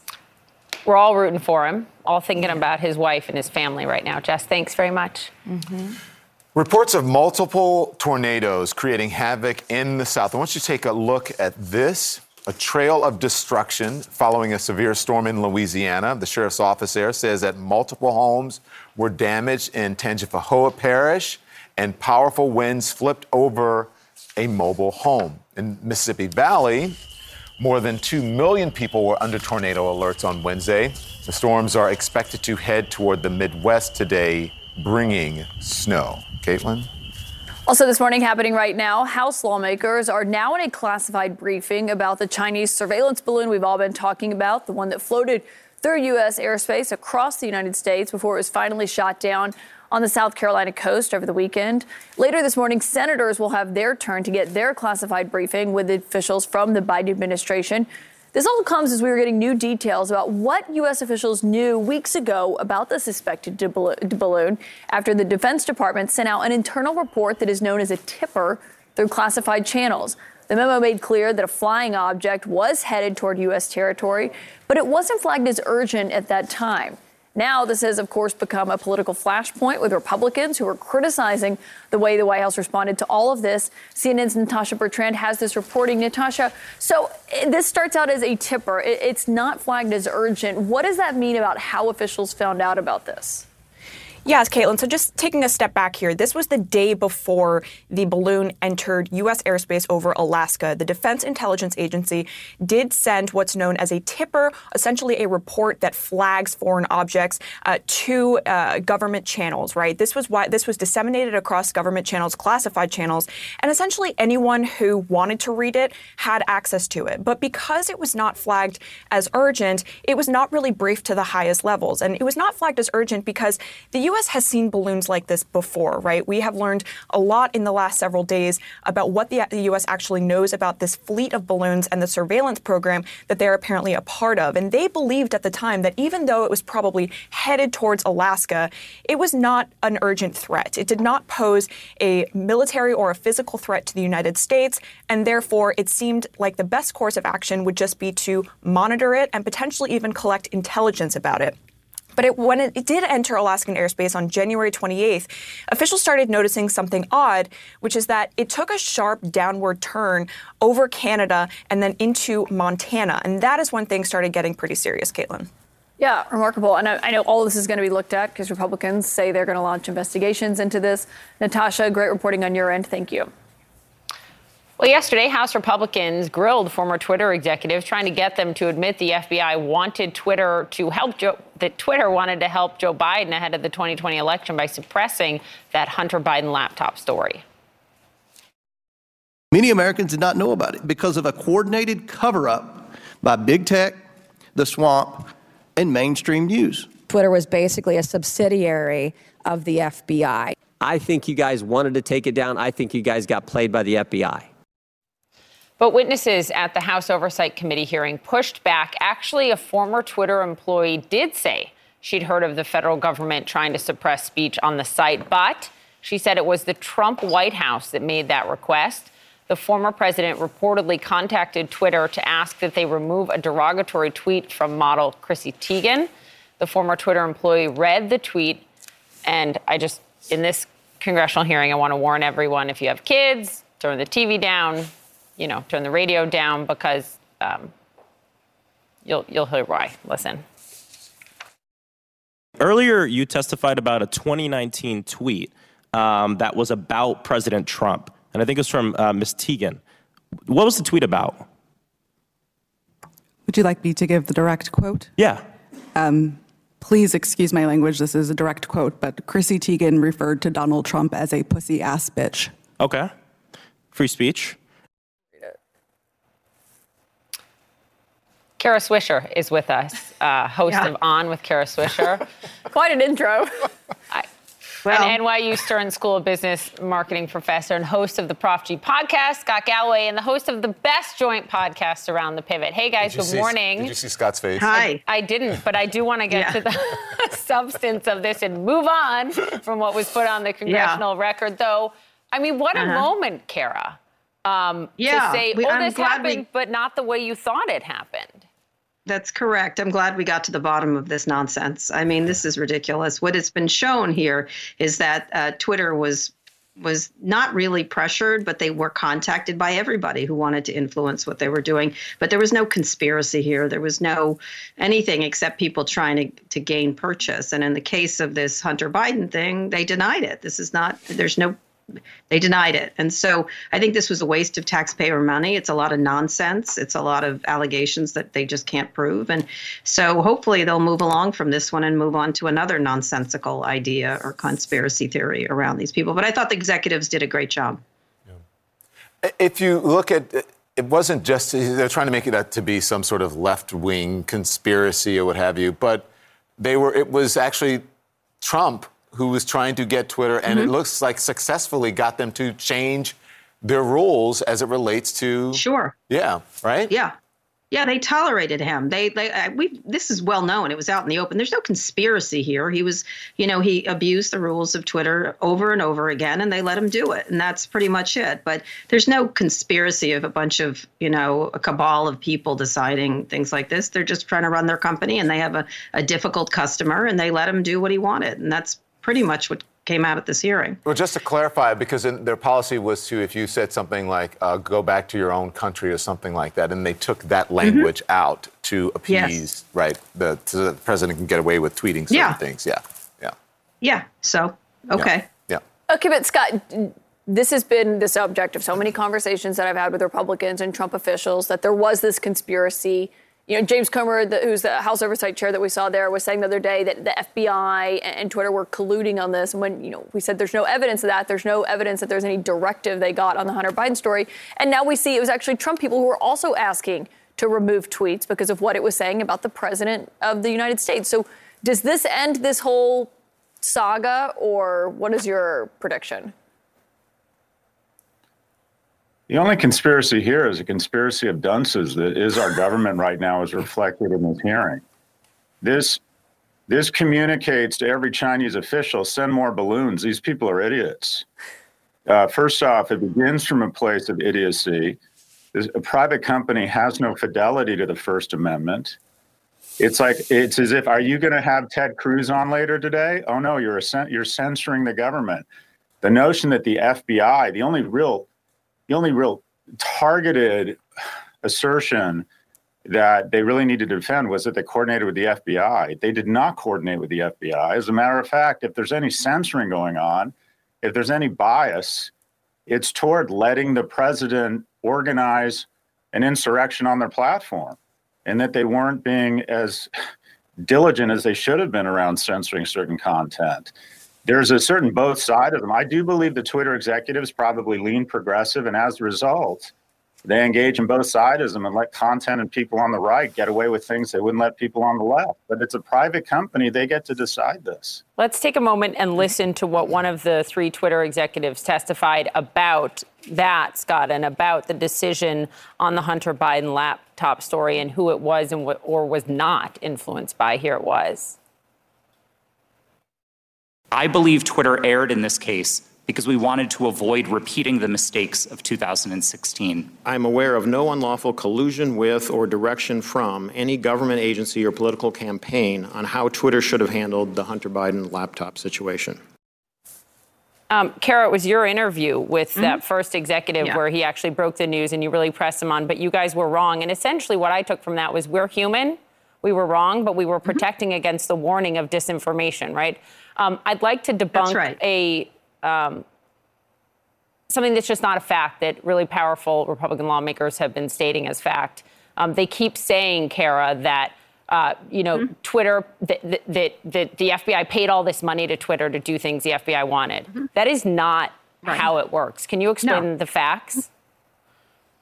It's not how it works. It didn't happen. They're making it up. They're lying is what they're doing. And it's not true. They're just saying it for the cameras. And this guy in particular, Yoel Roth, was very forthright about a mistake. And what they did is they corrected it the minute they made it. Now, it was a stupid mistake, absolutely. And they shouldn't have done that. I thought it was a bad call. They made a lot of bad calls, including letting President Trump go on and on. But this is a company that can make bad calls. And that particular executive got attacked by the right wing, and he had to hide.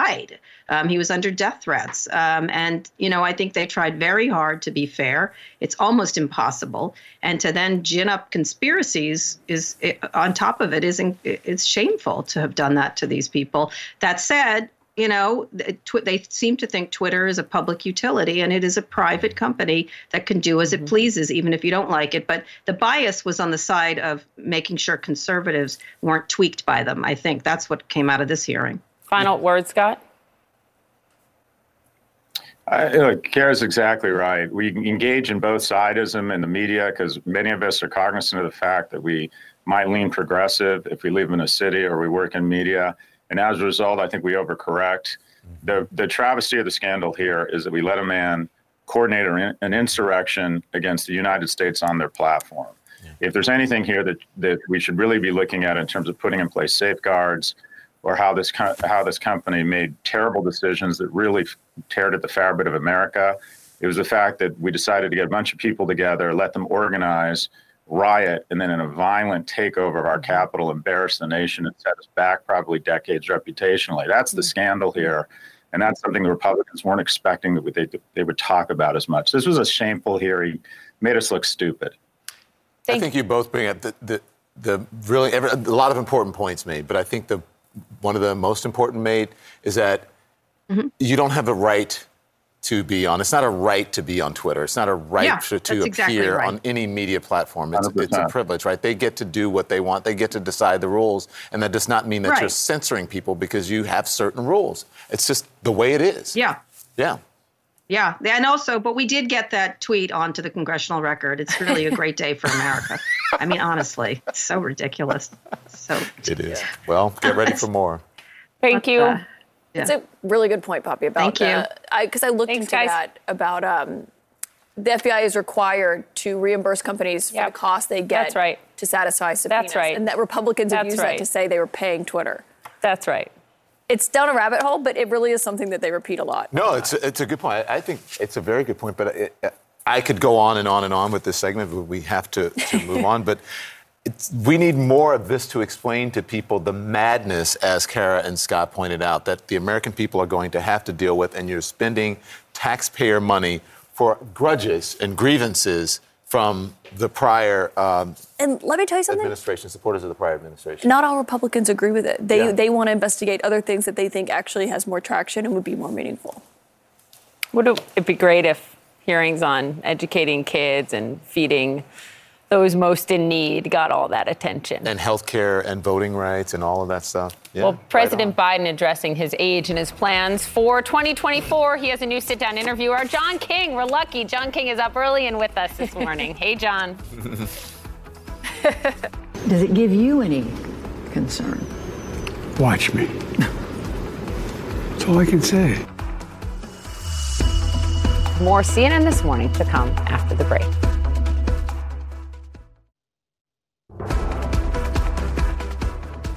You'd be 82, the date of the next election, 86 if you're successful and elected and finish that term. Does it give you any concern? Watch me. That's That's all I can say. Look, I'm a great respecter of fate. I would be completely, thoroughly honest with the American people if I thought there was any health problem, anything that would keep me from being able to do the job. That was President Biden in his first interview since the State of the Union. He told PBS NewsHour that he is confident he can do the job for another 4 years, despite having yet to officially announce that he's running for office a second time. Here to discuss is CNN's chief national correspondent and the anchor of Inside Politics, John King. John, in this interview, the president said he hasn't made the decision, but it is still his intention to run. You know, do you think that State of the Union address Tuesday night just really solidified that, yeah, he's running? Yes, and his first trip after the State of the Union was to battleground Wisconsin. Yeah. So look, we should just assume he is running until he tells us otherwise. And look, that's a candid answer from the president. We should hold him to it, that if he had any issues, he would be forthright and honest with the American people. But to his broader point, watch him. Of course, we will. You see the polling. Even Democrats are a little nervous about this. They think he's a superhero. He's the guy who beat Donald Trump. So Democrats hold Joe Biden in a very special place. And some of them then think, but in the next election, should he do it again? So this 2023 is about trying to turn the temperature down on the age question for President Biden. So we'll watch him out on the road. And then we'll watch. 2024 will be a very different campaign. Remember, 2020 was still a COVID campaign. You didn't have as many events. You weren't traveling around the country as much. So the president will get a chance to prove his vigor, if you will, when we have a full-blown 2024 campaign. I wonder why so much attention on Biden's age? And he says rightfully so. He's going to be honest with people, and he's said that for years now, right? The concern about Trump isn't much younger. Was it like 2.5 years? So, I think 4 years. or 3.5 years. So, Don, you frame a great question. Ron DeSantis, I believe, is 44. Nikki Haley, who's going to announce next week, I think is 51. And so do the Republicans nominate Trump again? Then you have a 79-year-old guy running against an 80-year-old guy. I might have the numbers off a little bit, but essentially the same thing. So you have all these Republicans. Sarah Huckabee Sanders did it in her State of the Union response. We need a generational change. Notice she didn't say it shouldn't be Donald Trump. She just said it shouldn't be Joe Biden. So the Biden people, many of them are banking on the fact that Trump will be the nominee and that the age thing will not be an issue. If the Republicans nominate somebody else, maybe it does become an issue. And why are we talking about it? We should talk about it in the case of Joe Biden, and we should talk about it in the case of Donald Trump or anyone else who runs, because it's something we've never done before. We've never had a president this age running for re-election. Are people living longer? Is medical science way far advanced than it was 20, 30, 40 years ago when I started doing this? Absolutely. But to many voters, it's a legitimate issue. So we should ask the question, and as the president says, watch him respectfully. Mm-hmm. I was really interested by his answer on China, John. So Judy Woodruff asked him, has this balloon incident, the spy balloon, sort of worsened our relationship with China? And he said no. And then he went on to say this. I made it real clear to Xi Jinping that we're going to compete fully with China, but we're not looking for conflict. What did you make of that? Well, he made that point to Xi Jinping well before Xi Jinping or his government sent a balloon over the United States of America and embarrassed the Biden administration. Look, here's what the president's trying to do here is the president is trying to say nothing has changed, right? He hopes that he has more leverage now in the next conversation with Xi Jinping. He hopes that it gives him leverage in the conversation, and he doesn't want to poke him in the eye publicly. But of course things have changed. The Secretary of State canceled a trip. They won't take the Defense Secretary, Lloyd Austin, tried to call his Chinese counterpart, and they wouldn't take the call. Wendy Sherman, a top State Department official, is going to be on Capitol Hill today, along with a lot of Pentagon brass, mid-level generals, to explain what happened here. Things have changed. Mm-hmm. What the president hopes is that 6 months and a year from now, he can use this as leverage, and that China, for example, will not invade Taiwan. If 6 months and a year from now that's true, then maybe things will not have changed. But in the moment, things have changed. Yeah, it's definitely a huge moment to watch on that with China. He also talked about the classified documents, John. He was saying, to the best of his knowledge, the things that they picked up are things from 1974, stray papers. He said there might be something else, I don't know. But he talked about the people who were packing up his office. He says they didn't do the kind of job that should have been done to go thoroughly through every single piece of literature that's there. What do you make of that? Well, number one, he's the CEO of the operation. Just like George Santos is responsible for his campaign finance reports, Joe Biden is responsible for the documents in his office, right? It could be a staff member's mistake, but you're still the boss, right? So let's not shift the blame to other people. It's your office. You're responsible for what happens in that office. To the point about it's old stuff from 1974, he better be right. His lawyers have told him to stop answering questions about this, to just say it's under investigation. When that's done, then we can talk. Because he doesn't know, or at least they say they don't know, exactly what was found there. So the advice of the lawyers and the political people is to say nothing here. But, Caitlin, you know the president. Sometimes he can't resist trying to say everything is fine. But remember, when any politician does this, you run a risk that what you say is not true. I give you inflation is transitory as one example for President Biden, which was complicated last year. So his lawyers would like him to be more careful, but he can't resist. Hey, John, you know how this works. We have to go. But do you think that this is something that is a media story? Or do you think it'll affect him with the public, this whole documents issue? I think it's how does it end? I think it gives Trump a benefit because Pence did it, Biden did it. So Trump, again, they're very different circumstances. But Trump, to his base, says, see, everybody does it. We don't know the final chapter of this book yet. We shouldn't try to write it. All right. John King, thank you very much. You can see more John King just in a couple hours, Inside Politics today at noon here on CNN. Have a great day and a great show.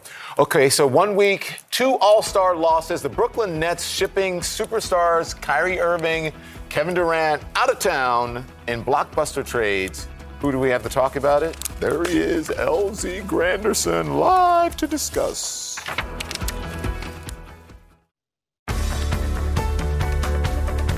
Okay, so we're talking about NBA trade deadlines. There's a lot of trading going on, so I want to get right to it. The Nets have traded Kevin Durant to the Phoenix Suns. That happened overnight.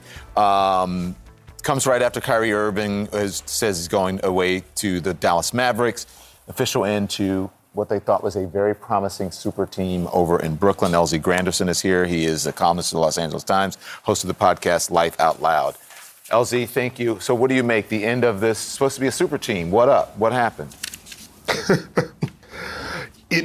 This is the part of construction of NBA rosters that people forget about. That it takes more than just talent in order to build a championship. You got to have cohesion. You got to have some luck. You got to have clarity from the ownership group all the way down to the 12th man on the team. And the Brooklyn Nets just never had that. You went through all the players that were traded, but remember, before that, James Harden was traded the year before. And before James Harden was traded, remember, they also fired Steve Nash, their head coach. And so this is a franchise that started to disintegrate almost as soon as it was put together. Elsie, what do you make of Kyrie Irving as he's going to the Mavericks?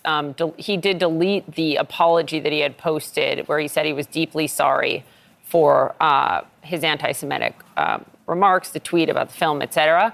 I thought it was really telling what Mark Cuban said back in November during that controversy about him. He said he had a lot to learn, and he said he's I don't think he has a bad heart, but he wasn't educated about the impact. I mean, given, the Mavericks leadership, what they have overcome right there as an organization, what do you make of this and how Mark Cuban will lead?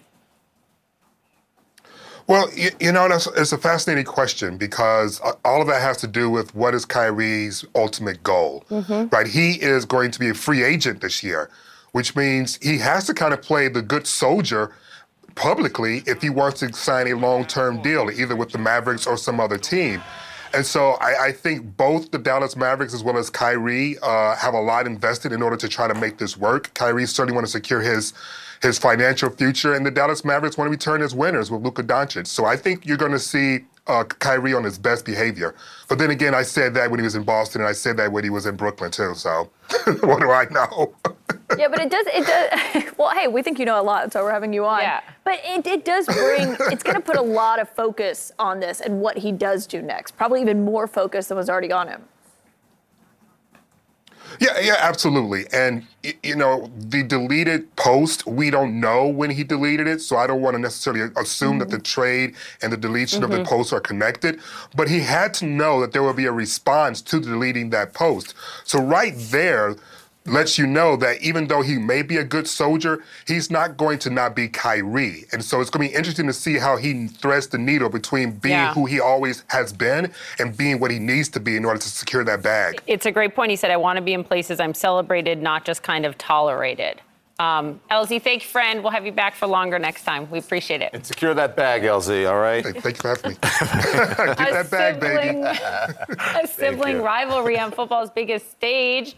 We talked to Travis and Jason Kelce's mom about Sunday's historic matchup and which son she'll be cheering for. Tough call. How on earth do you decide who to root for? Oh, it's going to be easy.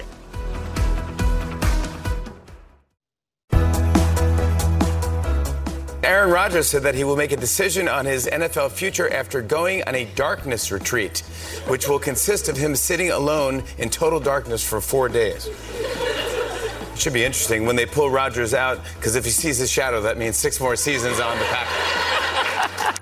Well, there will be more than a Super Bowl on the line when the Philadelphia Eagles and Kansas City Chiefs square off in Arizona this weekend. It will also be a battle for family bragging rights like we have never seen before. Jason Kelce, a star offensive lineman for the Eagles, and Travis Kelce, a star tight end for the Chiefs, set to become the very first brothers ever to face off in a Super Bowl. The standout siblings played together in high school and college, and now they'll line up on opposite sides of the field on the NFL's big stage. The brothers kicked off the week with a special surprise from their mother, Donna, who crashed an interview to surprise her boys with what else? Homemade cookies. I got to talk to her yesterday. All right. How on earth do you decide who to root for? Oh, it's going to be easy. You know, I have to stand and scream the entire game. They're both on offense, so every time somebody has a ball, I'll be clapping, and every time somebody gets a touchdown, I'll be thrilled. So it'll be great. There you go. It's going to be just fun. I love it. I have to ask, because every parent watching this is going to want to know what on earth you did to have 2 sons so fit to make it to the Super Bowl. What did you feed these guys? Oh, gosh. Oh, really anything they wanted, but, you know, but you know, when they're into sports and they did everything, they played every kind of possible sport you can think of, baseball, a lot of tournaments. We were constantly on the road. You're grabbing, you know, like fast food. I wasn't perfect at that point, making sure they had, you know, nutritious meals. I did the best I could, but basically, you know, it was a lot of protein, and they just, you know, they ate a lot. It was a lot of food, and constantly. I can only imagine that you would fill the fridge and then it would be completely empty like 2 days later. How much trash talk, Donna, at the dinner table? Oh, there wasn't that much because they were on the same team. Well, there you go. There was a lot of bickering. And a lot of, you know, one-upping and who won, you know, who can get to the table first, who can get to the car first, you know, to ride in the front seat. It's just things like that, constantly competing. And I think that's what really drove both of them to be the way that they are. Mm-hmm. It's just the need and the want to beat somebody in their house, and they're both very athletic. So they had the best you know, individuals to practice against right at home. Yeah, that's true. On a more serious note, because not only do they have this big game match off together, you have raised these 2 incredible humans, and we'll get to their, you know, spirit and the people they are in a moment. But these incredible athletes who will likely end up on a short list of brothers enshrined in the Pro Hall of Fame. What did you do when, I don't know, one of them wanted to give up, right? We always try to encourage our kids keep going when it gets really hard, push through. Yeah. What'd you do? Well, yeah, here was a true story. Jason did not get any scholarships to go to college. And I said, you know, I believe in you. You believe in yourself. Just persevere. Keep doing it. I know you have it within you. Just try your hardest. Don't give up. You'll never forgive yourself. Pick a school. We'll work it out. We'll find a way that we can make it work. And that's exactly what he did. And the same thing with Travis. I mean, he's had his own adversity with different things. And I would tell him the same thing. If this is something you truly, truly love to do, keep at it. Ask them, how can I get more playing time? What can I do? How can I get better? But it's got to come from the kid, not the parent. Yeah. Yeah, that's true, right? It's something in them that helps them keep going. But I think moms and dads have a lot to do with it. Both of them were drafted by Kansas City Chiefs head coach Andy Reid. And he was asked this week about them. And I love what he said. He called them both compassionate competitors who care about people as much as they care about the game. You know, eventually the sport ends, right? And eventually you're not playing in the NFL anymore. You're who you are as a person. So what did that mean to you to hear that? You know, that makes a mom feel like she did something right. Sports is a game, and it's fun, and if you get to play it, it's amazing. But not everyone can get there. I mean, you know, things have to happen the right time, the right coaches. Teams have to need your skill set. So, you know, you need to do something after sports. It's very, very fleeting career. Even though they've been doing it for over 10 years, that's surprising too. But you need to treat everyone with respect and kindness, and just treat, don't make yourself better than anyone else, because that is just, it's important to have a good character, and that will see you through anything. Amen. All right, I got to ask, what do you say to the son whose team doesn't go home with the trophy? Yeah, that's a tough one. It's going to be hard because when somebody wins, only the winners and the winners' families are allowed on the field. The losers have to leave. You know, they go off the field. So I can't see them. They're going to get on a bus and they're going to go to their hotel. And there will be post parties for both the winners and the losers, because it was a rough year. Mm-hmm. And I will go to the post-game hotel after the ceremony, and I'll give my son a huge hug and a kiss, because there's nothing that I could say that will, mean anything at that point. He's going to be a broken, person. Yeah. So, he'll be happy for his brother, but, the hours and the months that you put in to get to this point, it's tough. Well, from one mom to the next to you, the hours that you put in to raising them, look at where they have come. Donna Kelsey, what a treat. Wild. What a treat to get to talk to you, have a lot of fun. And I'll root for the offense with you, okay? There you go. That's good. There you go. Yeah, it'll be fun. Okay. Let's hope for a high-scoring game. There you go. Donna Kelsey, congrats. All right. Okay, thank you so much. She's my new favorite American mama after my own. Bobby, she's so cute. Great. And the back of her jersey is the Eagles, the front is the Chiefs, and her tennis shoes are split, and her jacket is split. To hear what she said about driving them around to practices and games, they played every sport, feeding them, fast food. She was saying it wasn't always the most nutritious. She made me feel better, yeah.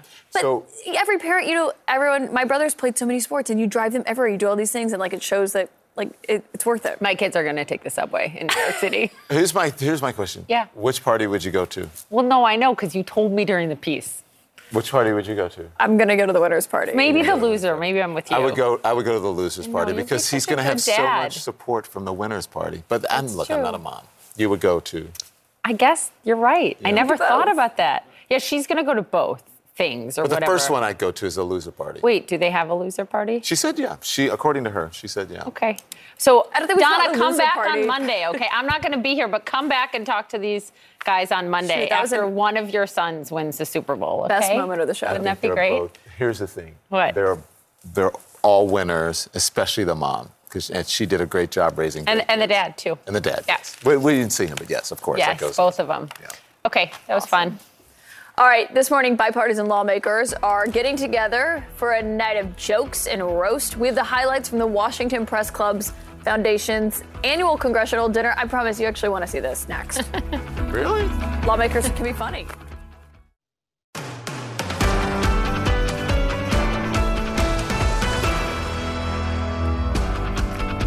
Some people might find it hard to believe, but some lawmakers are actually funny sometimes. Lawmakers from both sides of the aisle let loose at the Washington Press Club Foundation's annual congressional dinner last night. Don's a little skeptical about their humor, but they shared a lot of laughs as they roasted each other and sometimes themselves. Did you watch McCarthy during the Speaker's vote? I know many of you were in the halls of Congress during that vote.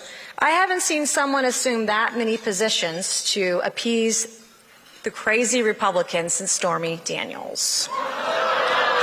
Now, admittedly, I wasn't sure whether I'd be able to make it tonight. But my staff reminded me that hundreds of reporters were attending this event. And magically, my schedule cleared right up. And I know everyone thinks Republicans aren't funny, but if you get a bunch of us together, we can be a real riot. And thanks again for having me with you tonight. If you liked my remarks, my name is Raphael Warnock. If you didn't, I'm Senator Tim Scott. Good night, everybody. Have you changed your mind? Not really. Well, Maxwell Frost, that 25-year-old congressman, Nancy Mace said she had stretch marks that were older than he was. So funny. Okay. That dress was beautiful. Yeah, that was quite a dress. CNN Newsroom. All right. Thanks for joining us this morning. We have no more jokes here, so we'll let you go. Right after this break. That is it for this episode of CNN This Morning. You can check out our lineup of podcasts and showcasts at cnn.com/audio or in your favorite podcast app. Thanks for listening. Now streaming exclusively on Max, a new CNN Flash doc about the album that has Nashville talking, Call Me Country. Beyoncé and Nashville's Renaissance. Watch it at max.com/callmecountry. Max subscription required.